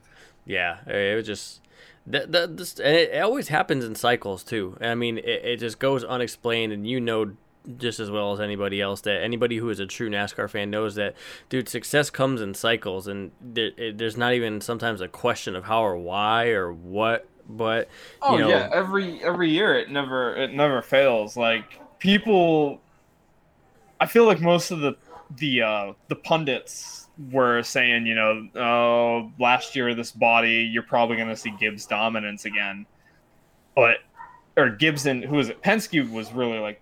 No, it was Gibbs, Kevin Harvick, and Penske basically last year. Essentially. Yeah. Or not even, no, well, Denny Hamlin. Yeah. I'm so thrown off because I got used to that Big Three season.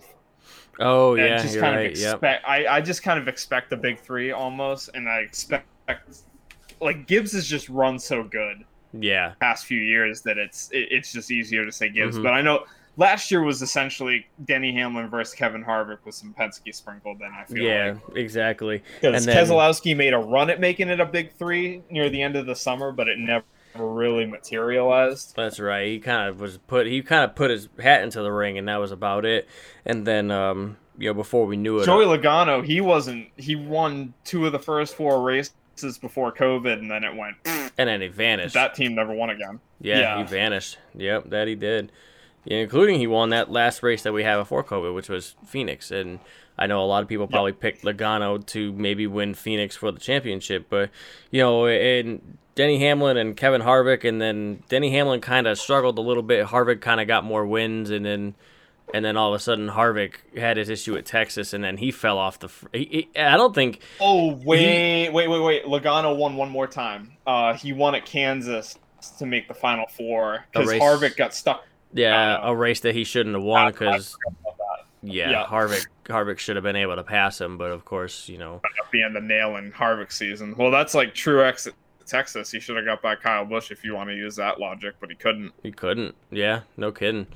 But beautiful, great car, by the way. Totally fine with Kyle Busch's car. Yeah, it was a beautiful car. Bitter indeed. that Truex did not win that day. Yeah, no kidding. But good for Kyle. It was good to see him win after like all the struggle last year because it was weird just how off that team was. It's been a rough year and a half, or ever since Kyle Busch won the title, it's been just off. Yeah, people seem to forget. He won the title in 2019. He won 3 or 4 races I think in 2019, but he himself even still he won 3 or 4 races. He won 3 races, and the last race of the year he won to win the title, but before that he hadn't won since June. Pocono, I think it was Pocono that he hadn't won since. So he literally went from June of 2019 to the end of the year with 1 win, won the championship, went all of last year until Texas to win again. He was already out of the playoffs come Texas. Yeah, he was already out of the playoffs. But he got eliminated in the round of 12. He didn't make the round of 8, I don't think. So if you really think about it, Kyle Busch, we're coming up close to 2 years. 2 calendar years with 2 wins. That's wild. That's considering staggering. The rate that Kyle Busch is usually. Kyle Busch is usually just knocking ripping him down at.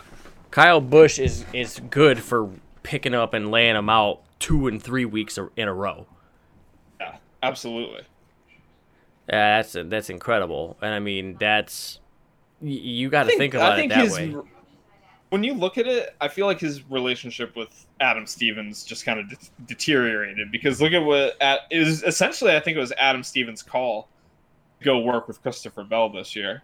Yeah, because that's how Kyle Busch wound up with Ben Bayshore. Yeah, and I mean, and maybe now that I understood more, but when they announced that Adam Stevens and Kyle Busch were breaking up, I was like, why? One mediocre championship season? A year ago? And 1 mediocre season, you're breaking them up? Are you serious? But you learn more, and Adam Stevens, I guess that was Kyle Busch's mentality because it sounded like he was surprised that Stevens was leaving. Yeah, he said, from my understanding, I watched the interview with Graham Bensinger, and he said effectively, Kyle Busch said, Adam Stevens, these are the things I want you to change, and Adam Stevens said, I don't feel like changing these things. I don't feel like this is the issue, and then he said, I'm not working with you anymore.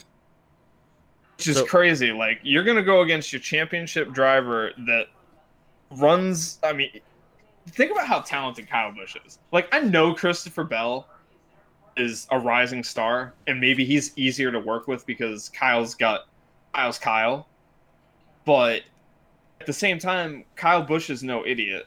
I don't see why Adam Stevens leave Kyle Busch at the same time. But he already won a race with Christopher Bell.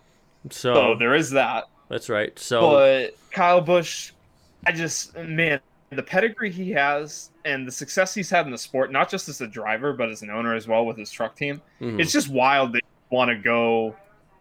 I mean, kudos to Adam Stevens, but it does kind of boggle the mind when you think about it full scale. Why? Just why? Well, you have all you certainly when you get Kyle Busch as a driver, you certainly aren't questioning if the driver is giving you 100%. It's not. You're not questioning is it the car or is it the driver. You never know that it's not the driver. Sometimes it is the car. So when the driver is telling you, "Hey, I think these are the changes that we need to make to the car," and you decide you don't want to do those changes, why? Why would you not want to make those changes? Especially like we were talking about, the talent that Kyle Busch has. Kyle Busch he's of a rare breed, and I don't know if maybe you agree with this, but he's of a rare breed where he knows the car, and I bet you he could probably, I don't want to say build the car, but he knows what each spring and shock and every corner of that car feels like, and he could probably visualize it with his mind and say, dude, I just need a little bit more right rear spring and I'll get this car turning off the center of the corner better, and that's that. I don't think a whole lot of other drivers in the field might be able to not do that, but that's the kind of talent that Kyle Busch is. And if you're questioning him as the driver, you can't even. It still baffles me. It still baffles me why Adam Stevens didn't just want to make the changes that Kyle Busch wanted. Yeah, here's some numbers to back up the thesis as to why Dale and I are kind of going off on the tangent that we are here regarding Kyle Busch and Adam Stevens. Kudos to Racing Reference for the numbers here. We love Racing Reference. That is perfect. Starting in the year 2015 is when Adam Stevens was paired off with Kyle Busch in Cup, and that is the year that Kyle Busch broke his foot the opening Xfinity race at Daytona. Missed 9 races, got a waiver to come back, ended up winning the title. Mm-hmm. Anyways, here's how it starts with Adam Stevens, Kyle Busch. 5 wins, year 1 title. 2016, 4 wins. 2017, 5 wins. 2018, 8 wins. 2019, 5 wins, title. 2020, 1 win. And now and then they split it off after that. Like, that's boggling numbers. Like, they won 28 races together in roughly a 5-year span. That's over 5. That's 5 and change. 5 wins and change a year. Mm-hmm. You're going to go away from 5 wins and change a year? Yeah. Like, that's a bold move, Cotton. Bold. Like, very bold. That's bold. Like, 5 wins in the Cup Series on average per year with a driver, and you're going to walk away. That's wild. It would be the equivalent. I mean, Christopher Bell is definitely talented. What do you think Christopher Bell's ceiling is? Like, we talking Cup champion, multi-Cup champion? I think one-time champ. He's going to get a championship, one-time champion, but definitely a top 10, top 5 regular. Oh, yeah, perennial. Mm-hmm. He's doing better in the 20 than Eric Jones was last year, for sure. Mm-hmm. And Eric Jones, we can get into that discussion another time. Dale and I actually have a side bet going on. Yeah, we do have a side. Should we let it? We might as well let him in on that. We can let him in on that. That's right. We can. I live in Vegas, so we bet all the time out here, right? Oh yeah, that's right. We're betting all the time. But go ahead and enlighten. I don't know if you want to call it a bet, but more like a wager, because this is what's the term here? What's the judgment on this? Like, we've got it's you and I are kind of on an honor system. It's a judgment call as far as who ends up winning. Yeah, it's kind of a judgment call. Exactly. It's kind of like an honor, kind of like, maybe you don't have a clear winner, but you concede, like, that this is, you can agree on it in a way. But anyways, before the season, as if you're listening to the show, you're probably well in tune enough with NASCAR, or the news cycle of NASCAR in general. Silly season, as many of you guys probably know, Eric Jones, of course, lost the 20 ride last year for Joe Gibbs Racing, and let's just say I was kind of burnt about that, in the sense that Gibbs is they've kind of run drivers through the ringer. Consider what happened with Suarez, who got put. Ever since Carl Edwards' random retirement, the ripples are still, like, in the pond. Yeah. For lack of a better analogy. But anyways, to sum it all up, I said to Dale, I'm like, man, I feel like Eric Jones is going to have a better Cup career than Christopher Bell still. And essentially, Dale's taking Christopher Bell, I'm taking Eric Jones. And at the end of the careers, their respective careers anyway, we'll put them up against each other, and whoever had the better career, whoever made the right pick, either Jones or Bell, gets a die cast of their choice. Yes, a 124 die cast, of those nice ones with the hood and trunk open. Yeah, one of those nice ones. And the funniest thing too is that, dude, I am not a fan of Christopher Bell. There's something about Christopher Bell that I don't dislike him. I don't hate him. I just don't like him. This is a friendly wager. This is nothing personal. This is just pure opinion. Pure opinion. And it's like, I'm not a fan of Christopher Bell, but Eric Jones, if he couldn't do anything in that 20 car, Kenseth was competitive in that car. But Eric Jones couldn't do anything. He couldn't do anything. I mean, the dude won. I mean, he won at Daytona. Winning at Darlington is no bullshit. Yeah, I mean, okay. But, at the same time, a blind squirrel finds a nut every once in a while. Oh, okay. So sometimes you end up sometimes you just find yourself in the right position. I mean, i.e. You're right. Cole Custer last year at Kentucky or Austin Dillon at Texas. What a restart. What a fucking restart by Cole Custer. Yes. But I feel like, Eric Jones, he's talented. I feel like he's cup level. Christopher Bell's got way more raw talent. And Eric Jones, don't get me wrong, is a talented guy. He showed that when he subbed for Kyle Busch in 2015, and he was.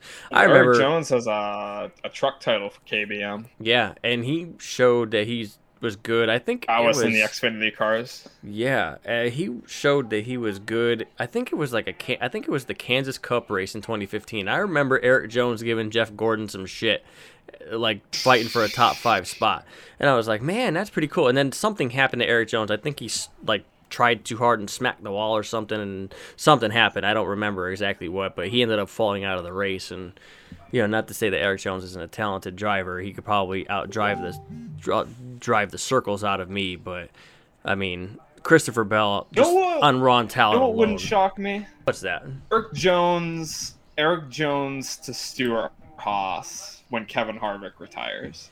It could be, but here's the problem. Harvick, he just signed a deal though. I think a 3-year extension. I was gonna say, but here's the problem: when is Harvick retiring? Yeah, because I'm wondering if Harvick might not be the second coming of Mark Martin. He seems to really enjoy being in a race car, and honestly, I'd rather not see Kevin Harvick get out of the race car. Yeah, I would. That was more just going off of age. Eric Jones, I don't know what Eric Jones is going to get back into a top flight cup ride unless he finds some major funding. I know Armor All is not a bad sponsor to have. The Tide was on the car at Bristol. But, I mean, how much of that RPM schedule for the 43 car is funded by Richard Petty Motorsports? That's the question. Yeah. How are they going to be able to take it with the funding they have? Right. We'll see. Maybe Eric Jones can hang on and find himself in a Matty D situation. At least Eric Jones, no offense, Dale, at least Eric Jones has won in Cup before. Ugh, man. I know. That's chapping tough to my swallow ass. pills. You up that meme? That's right. Yep, the tough to swallow pills. Yep, that's right. It's as with any driver, hope for the best, prepare for the worst, but hope that Eric Jones can get back in a top flight cup ride to see what I'd love to see what he can do. Maybe he ends up at Ganassi. I know Kurt Busch did you hear that he might be part-time next year? I mean, I've heard rumors for that for several years. I was pissed to see him wreck at Atlanta. That car was on a rail. That car was fast. Yep. By the way. Man, I hate it. I hate it for Kurt Busch, man, because God, did he ever? I mean, he turned the corner big time after his big 2011, 2012 meltdown, dude. He is a favorite of mine now, and man, I hate. Maybe it's just me because I'm a little older, and I start preferring or rooting for the veterans, that the veterans are still good. But Kurt Busch, man, he's timeless. I gotta say, he's timeless. Okay, he's not winning as much as he did in his younger days, but he's timeless. He's still fast. He and Harvick both are still out there running in the top 10 and just defying age. As far as we know right now, they're defying the age. Kurt Busch, speaking of Kurt, he won. Boy, it's been a long time. I know he's won Martinsville before. I think he got into him and Johnny Benson. 2003, they had a 2002 hell of a fight for the win. 2002, but yes. 2, okay. Yep. Been a long time. Yeah, he hasn't really been terrible at short tracks in a while. I feel like he used to be a lot better. Remember, Bristol used to be his little playground for a little minute. He ran Bristol for a hot minute. He did. Yeah. Oh man, and to jump on the paint scheme topic real quick. Man, do I miss those Sharpie cars. Oh, those Sharpie are awesome-looking cars. Kurt Busch, it sucked to see it get fucked up in the the Bristol dirt race, but Christopher Bell's Irwin tool scheme, Kurt Busch had some clean Irwin tool schemes back in the day as well. Yeah, he did. Even some of McMurray's Irwin tool schemes were pretty nice too. I always thought the Crown Royal colors were the best on that. Oh yeah, I kind of miss that car now that you bring it up. That was a nice looking car. Yep, that was a nice car. Yep, that Crown Royal car. Mm-hmm. That was Jamie pretty. Mack. Old Jamie Mack. We love Jamie Mack around these parts too. He makes a hell of a tandem with Larry McReynolds as well. Yes, he does. Yes, like that's I don't know how they found that, but I mean, good on them. Good on Fox for that. Yes, absolutely. Bring back Matt Yoakum. Yeah, Matt Yoakum. That's right. Please, absolutely. Please yes. bring back Matt Yoakum. Oh man, no, I agree entirely. I agree. This race here this weekend, this cup race here. Yep. Dude, I gotta tell you, I'm looking at this entry list, and obviously, unfortunately, we only have 37 cars showing up, which does kind of suck. Better than 36. That's right, it does. It is better than 36. I gotta tell you though, this weekend it's at least I don't know what the forecast looks like for Saturday. I think it's clear. It's rainy. Oh, it's rainy. Oh, okay. Well, rainy for Saturday. That's lovely. All right. So, does it say anything for Saturday night that it's gonna rain Saturday night? Yeah. Oh. Well. Well, let me. I pulled it up earlier. I seem to have closed. There we go. Martinsville weather. Mm-hmm. Yeah. Saturday. High 73, low 57. Precipitation 80% chance. Yeah, that's not looking so good. You could be racing Sunday. I might get to watch this after all. Yeah. So hopefully not. Hopefully you guys all get to watch the race Saturday night while I'm working. Yeah, hopefully. Hopefully it goes off without a hitch, and maybe Mother Nature will be nice and stay away for a change. But just for the plain old sake that it's better to watch a short track under the lights than it is Sunday afternoon. Richmond's gonna be a day race next Sunday. Yeah. Yep, that's right. It'll be a day racing. I mean, I guess that'll be the good point anyways. You know, if this race does get Richmond pushed would to be Sunday, better during the day as far as like the handling goes. I yes. feel like they slide around more. And definitely I feel like Martinsville the same way. I mean, they're running the 750 package, the lower downforce, higher horsepower. That's right. So I feel like a Sunday afternoon race in Martinsville, a little bit warmer, a little bit slicker, a little bit more, off throttle time, a little bit more drivers having to manage the rear tires coming off the corners. I feel like we will see comers and goers, and I feel like we'll see that. It could very well be. I hope we get to watch it Saturday night, but all hope is not lost if it goes into Sunday.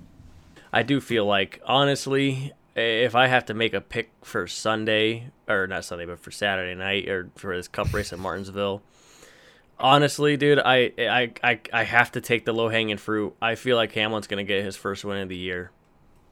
Ooh. You're going to take the low-hanging fruit, huh? I'm going to take the low-hanging fruit, and we're going to pick Hamlin. All right, that is the results. That's not... Okay, here we go.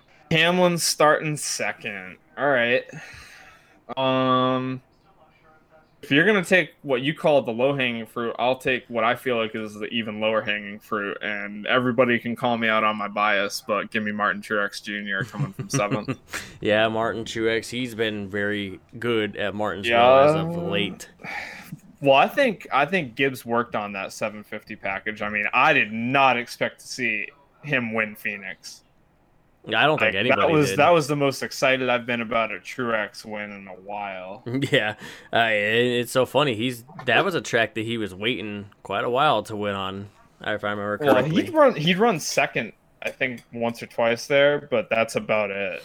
Yeah, he was 10th in the championship race last year. I was like, him at Phoenix, I was like, yeah, I'll take a top 10 hopefully and be okay with it after what happened at Atlanta. But man, he went out and or Atlanta came after. But yeah, beginning of the season was a little discouraging considering the 500 and the way things wound up at the Daytona Road Course for the 19 for me. Mm-hmm. Yeah, that was, and yeah, I mean, I would agree with that the team maybe didn't get started on the right foot, but they're certainly getting back on track rather quick. Kyle Busch also kind of on the note of Joe Gibbs has been stronger this year. I know that his fans are like, well, we need a win. And I don't love his chances at Martinsville. I don't. I mean, he's good and he's won at Martinsville, but I don't think. What do you think about Chase's chances? I mean, he's coming off that win in the fall. He's your boy, champion. Like he feels due. I haven't seen it. I haven't seen the same level of performance. I haven't seen that it factor. I haven't seen the it factor. It almost looked like it was going to come out at Atlanta, and he was up front for a second at Homestead. But other than that, I just have been like, he's there. I expect to see him in the playoffs, but I haven't seen him be like ready to break out the whip. Right. If anything, if the it factor has been at Hendrick, it's been Larson. Larson's had the it fucking factor this year. Larson, I'll tell you what, Larson's good right now, but I think William Byron is the team to watch this year. William Byron, there's something about, we talk in NASCAR, what is one of the biggest, what's the word, combinations? We talk about driver crew chief combinations. Mm-hmm. Richard Petty, Dale Inman, Jeff Gordon, Ray Evernham, Kevin Harvick, Rodney Childers. William Byron, I wonder if Rudy Fugle can't be his Ray Evernham. They've won a title together in trucks at KBM. Mm-hmm. The first thing out of Fugle's mouth when they won at Homestead, I think, was, get used to this, boys. It ain't going to be the last time, or something like that. Something like that. Here. Yeah, but something like that. There is something about that man's swagger, the way that they have gone about their business so far this year, the way they've been running. And William has had speed with Chad Knaus. Mm-hmm. Just think the chemistry was just not... Chad, great crew chief, but I think good that they moved him into the role that... Is he competition director? He's competition director now, I think, over at Hendrick. Yeah. I think William Byron is poised for some kind of breakout. Think about how many poles he has.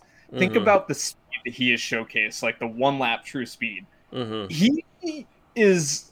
There's a lot there to get unlocked. I'm not sure where it's going to show. Personally, I think he's going to be... I think William Byron might win a road course race or two this year. I think so. I would agree with that. I would be shocked to see him maybe win another oval or two. Yeah. If you can run that good at Homestead with the tires the way they are at that track, watch out for the 24 this year. That's my pick out of the Hendrick stable. All due respect to Bowman, Elliott, Larson, because Rick Hendrick... Shitty thing that happened with Kyle Larson last year. We're not really going to try and get into too many public, political, social justice spats unless we absolutely have to or feel passion to. That's right. If we have to put out a dumpster fire, we will. But yeah. Or we might just like dedicate a separate podcast to that, because Dale and I, we've got the kind of chemistry we feel like that we can talk about anything in a healthy way, and we can present different perspectives. Yes. Healthy way, so to speak. So anyways, just to clear that up. But anyways, shitty thing that happened with Larson, but anybody in NASCAR was like, nobody was surprised at where he wound up, because rumor was, Jeff Gordon at Hendrick Motorsports wanted to get his hands on Larson for a while now. Tony Stewart at SHR wanted Larson.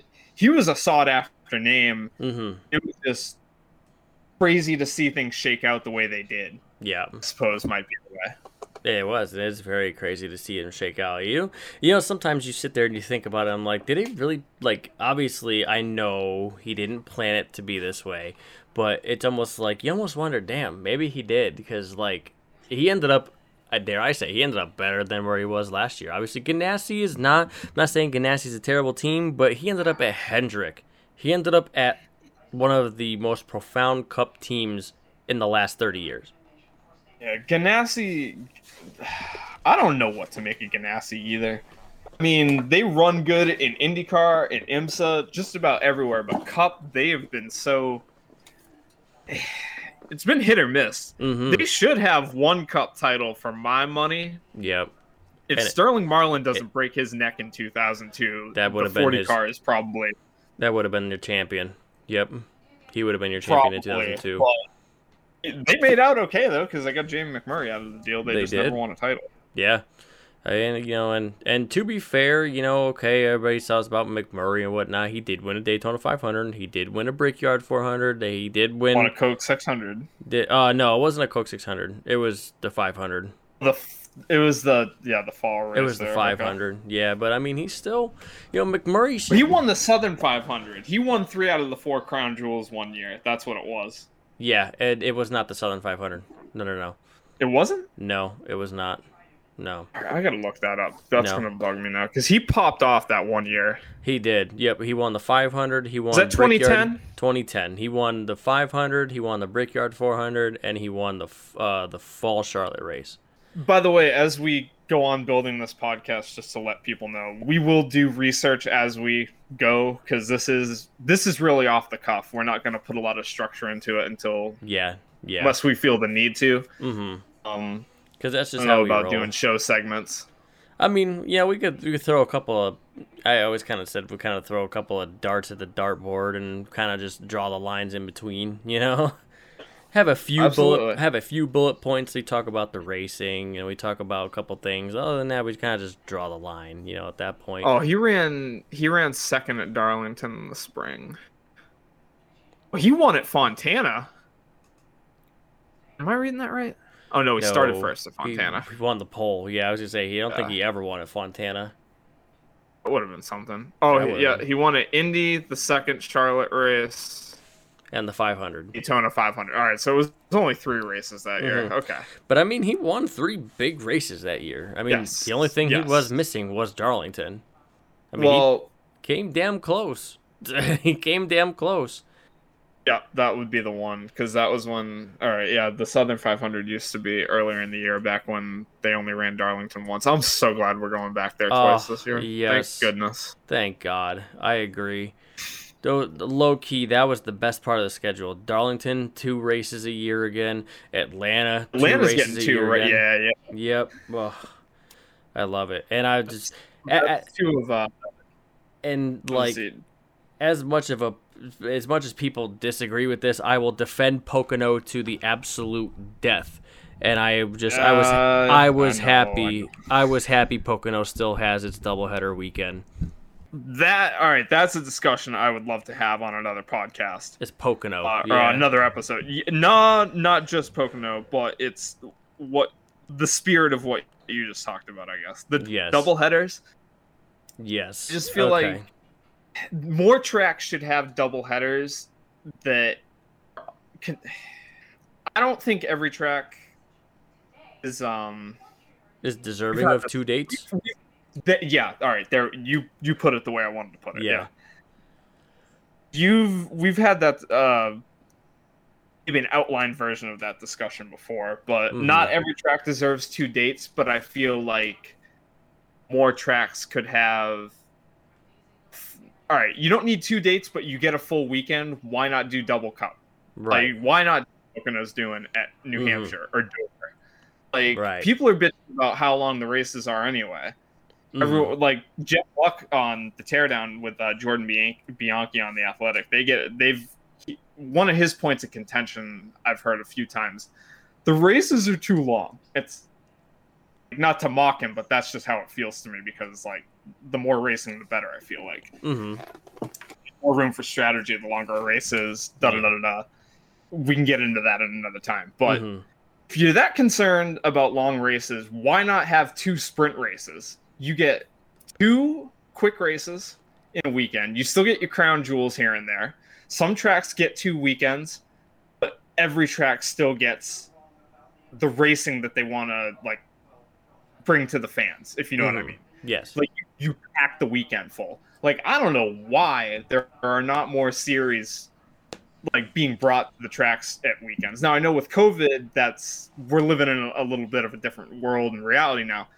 But it's always struck me funny that I get it. This might be biased because Dale and I are from New England, but you go to New Hampshire, you get sometimes there'd be 5-6 races a weekend. Like back when you'd have a full weekend with practice and qualifying. Oh yeah, they get a Cannon or a Busch Grand National race is what it used to be. or Bush North. Bush North, yep. Andy Santerre, Matt Kobaluk, Mike Stefanik, Brad Layton, on down the line, those guys. Mm-hmm. But they'd run either Friday afternoon or Saturday afternoon, Saturday morning. And then Saturday would be a full fucking day. If you went in the spring or the summer, it would be Xfinity Modifieds on Saturday, Cup on Sunday. Mm-hmm. And then and sometimes in the morning on Sundays, they're running the Legends cars. Yeah, you're right. They run the little Legends cars on kind of that makeshift little road course thing that they have there. There was 1 year in the summer we went to New Hampshire and they had the World Rallycross. Travis Pastrana was there, those guys. Then Cup obviously on Sunday. And then in the fall you come back north again on Friday. And then you get modifieds and trucks. It used to be on Saturday. Plus on Saturday, Dale and I know we opened up the podcast not exactly not exactly pumping our fists in the air, but yeah. But you might get that, and then of course Sunday you get your Cup. It's just there's so many series you can bring to a track in a given weekend. Mm-hmm. I know logistically and infrastructure wise that is a big pipe dream, but there's so much more that could be done to bring more racing exposure to people and more action at the track to get people more bang for their buck. Absolutely. And if you give people more bang for their buck, the more they keep coming back. Exactly, and the more reason you're going to have to go. The more series you bring, the more people stay in the seats, the more concessions you sell too, because you have that much more going on to stick around for. Exactly. You're not just going over for one race and then that's it. We're packing up and going home. I talked this with my guys that I talked to. My guys Irishman, Ian, and Big Blue, and then the JC, and the guys that were on my YouTube stuff. My moderators, for the most part, the guys that have been with me for most of the time that I was doing streaming on YouTube. But we've discussed this, and I I call it a pipe bomb dream, where now NASCAR is going to Coda. Take that date and move it to October and put it on the same weekend that F1 shows up. Ooh, man. I don't know if you could get I feel like F1 would feel like we were stepping on their toes, but NASCAR would be doing them a solid though. Mm-hmm. Oh yeah. Think about how many NASCAR fans are going to go to an F1 race and how many F1 fans are going to go to a NASCAR race. Where if you sell a weekend ticket and expose, like say you have F1 cars there and the F1 fans get to see a NASCAR practice. Like they may not see the race, but they at least get eyes on the cars. They get ears to the engines. Mm-hmm. Like they get engulfed in the atmosphere. And you never know. You might get those guys that might say, "I'm here for the F1 race, but you know what? I like kind of seeing those Cup cars. Drive a Cup car. I'm gonna buy a ticket and watch the Cup race." Yeah, or the way around. Or maybe you get an F1 driver interested in making, a moonlight appearance or a Cup. I don't think a Cup driver would be like F1. They get kind of strict about who's in those cars. They are, right? Yeah. They are very strict about that. The Cup guy couldn't just be like, hey, I'll come run the car for a weekend. They're very strict. If anything, it would have to be the other way around. Like, there'd be, like, an open Cup car from maybe, like, Rick Ware or something like that where, I don't know, maybe Jensen Button comes over and races for Rick Ware or something like that. But like, Live Fast Motorsports, the 78 car, they had Shane Golobic in the for the dirt race. For the dirt and they race. had I can't remember the name of the guy that ran for them. Scott Heckert ran the 78 car at the road course at Daytona. Mm-hmm. Yep. It would be the other way around. You couldn't get a Cup guy to get into a F1 car because they're way too strict. Right. Yeah. Well, that would be cool. I don't know. I don't know if F1 would ever want to get on board with NASCAR. I just feel like they'd be too high and mighty. Yeah, they'd feel like it was below them. Yeah, it'd be like, no, hell no. Not that the drivers feel that way, because I know there is a respect between both series. Like, Tony Stewart, Lewis Hamilton, Jeff Gordon, Juan Pablo back in the day. I know those are two instances of guys just swapping rides for a day, but yeah, there are definitely F1 drivers that admire Cup guys and Cup guys likewise. Yeah. I mean, Dale, you and we were both Kimi Räikkönen fans, right? Remember when he came and ran for Kyle Busch that one weekend at Charlotte? Yeah, I remember that. Was it Kyle Busch or Billy Ballew he was driving for? I don't think it was Kyle Busch. I think it was Billy Ballew.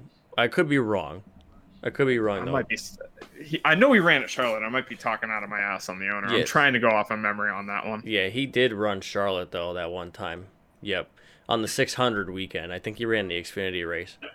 That sounds about right. He ran the truck, too, didn't he? He might have. I don't know if he did or not, but he might have. But, like, even still, like, that was cool. That's cool as hell. You know, even absolutely.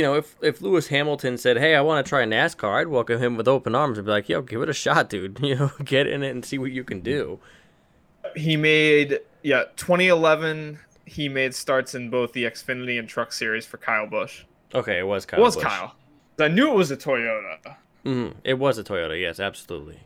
All right. So to put a bow on the show, we'll run through our picks for the weekend again. Yeah. So for the modifieds, we got Dale's taking Ryan Preece, and I'm gonna be rolling with Mr. Ron Silk.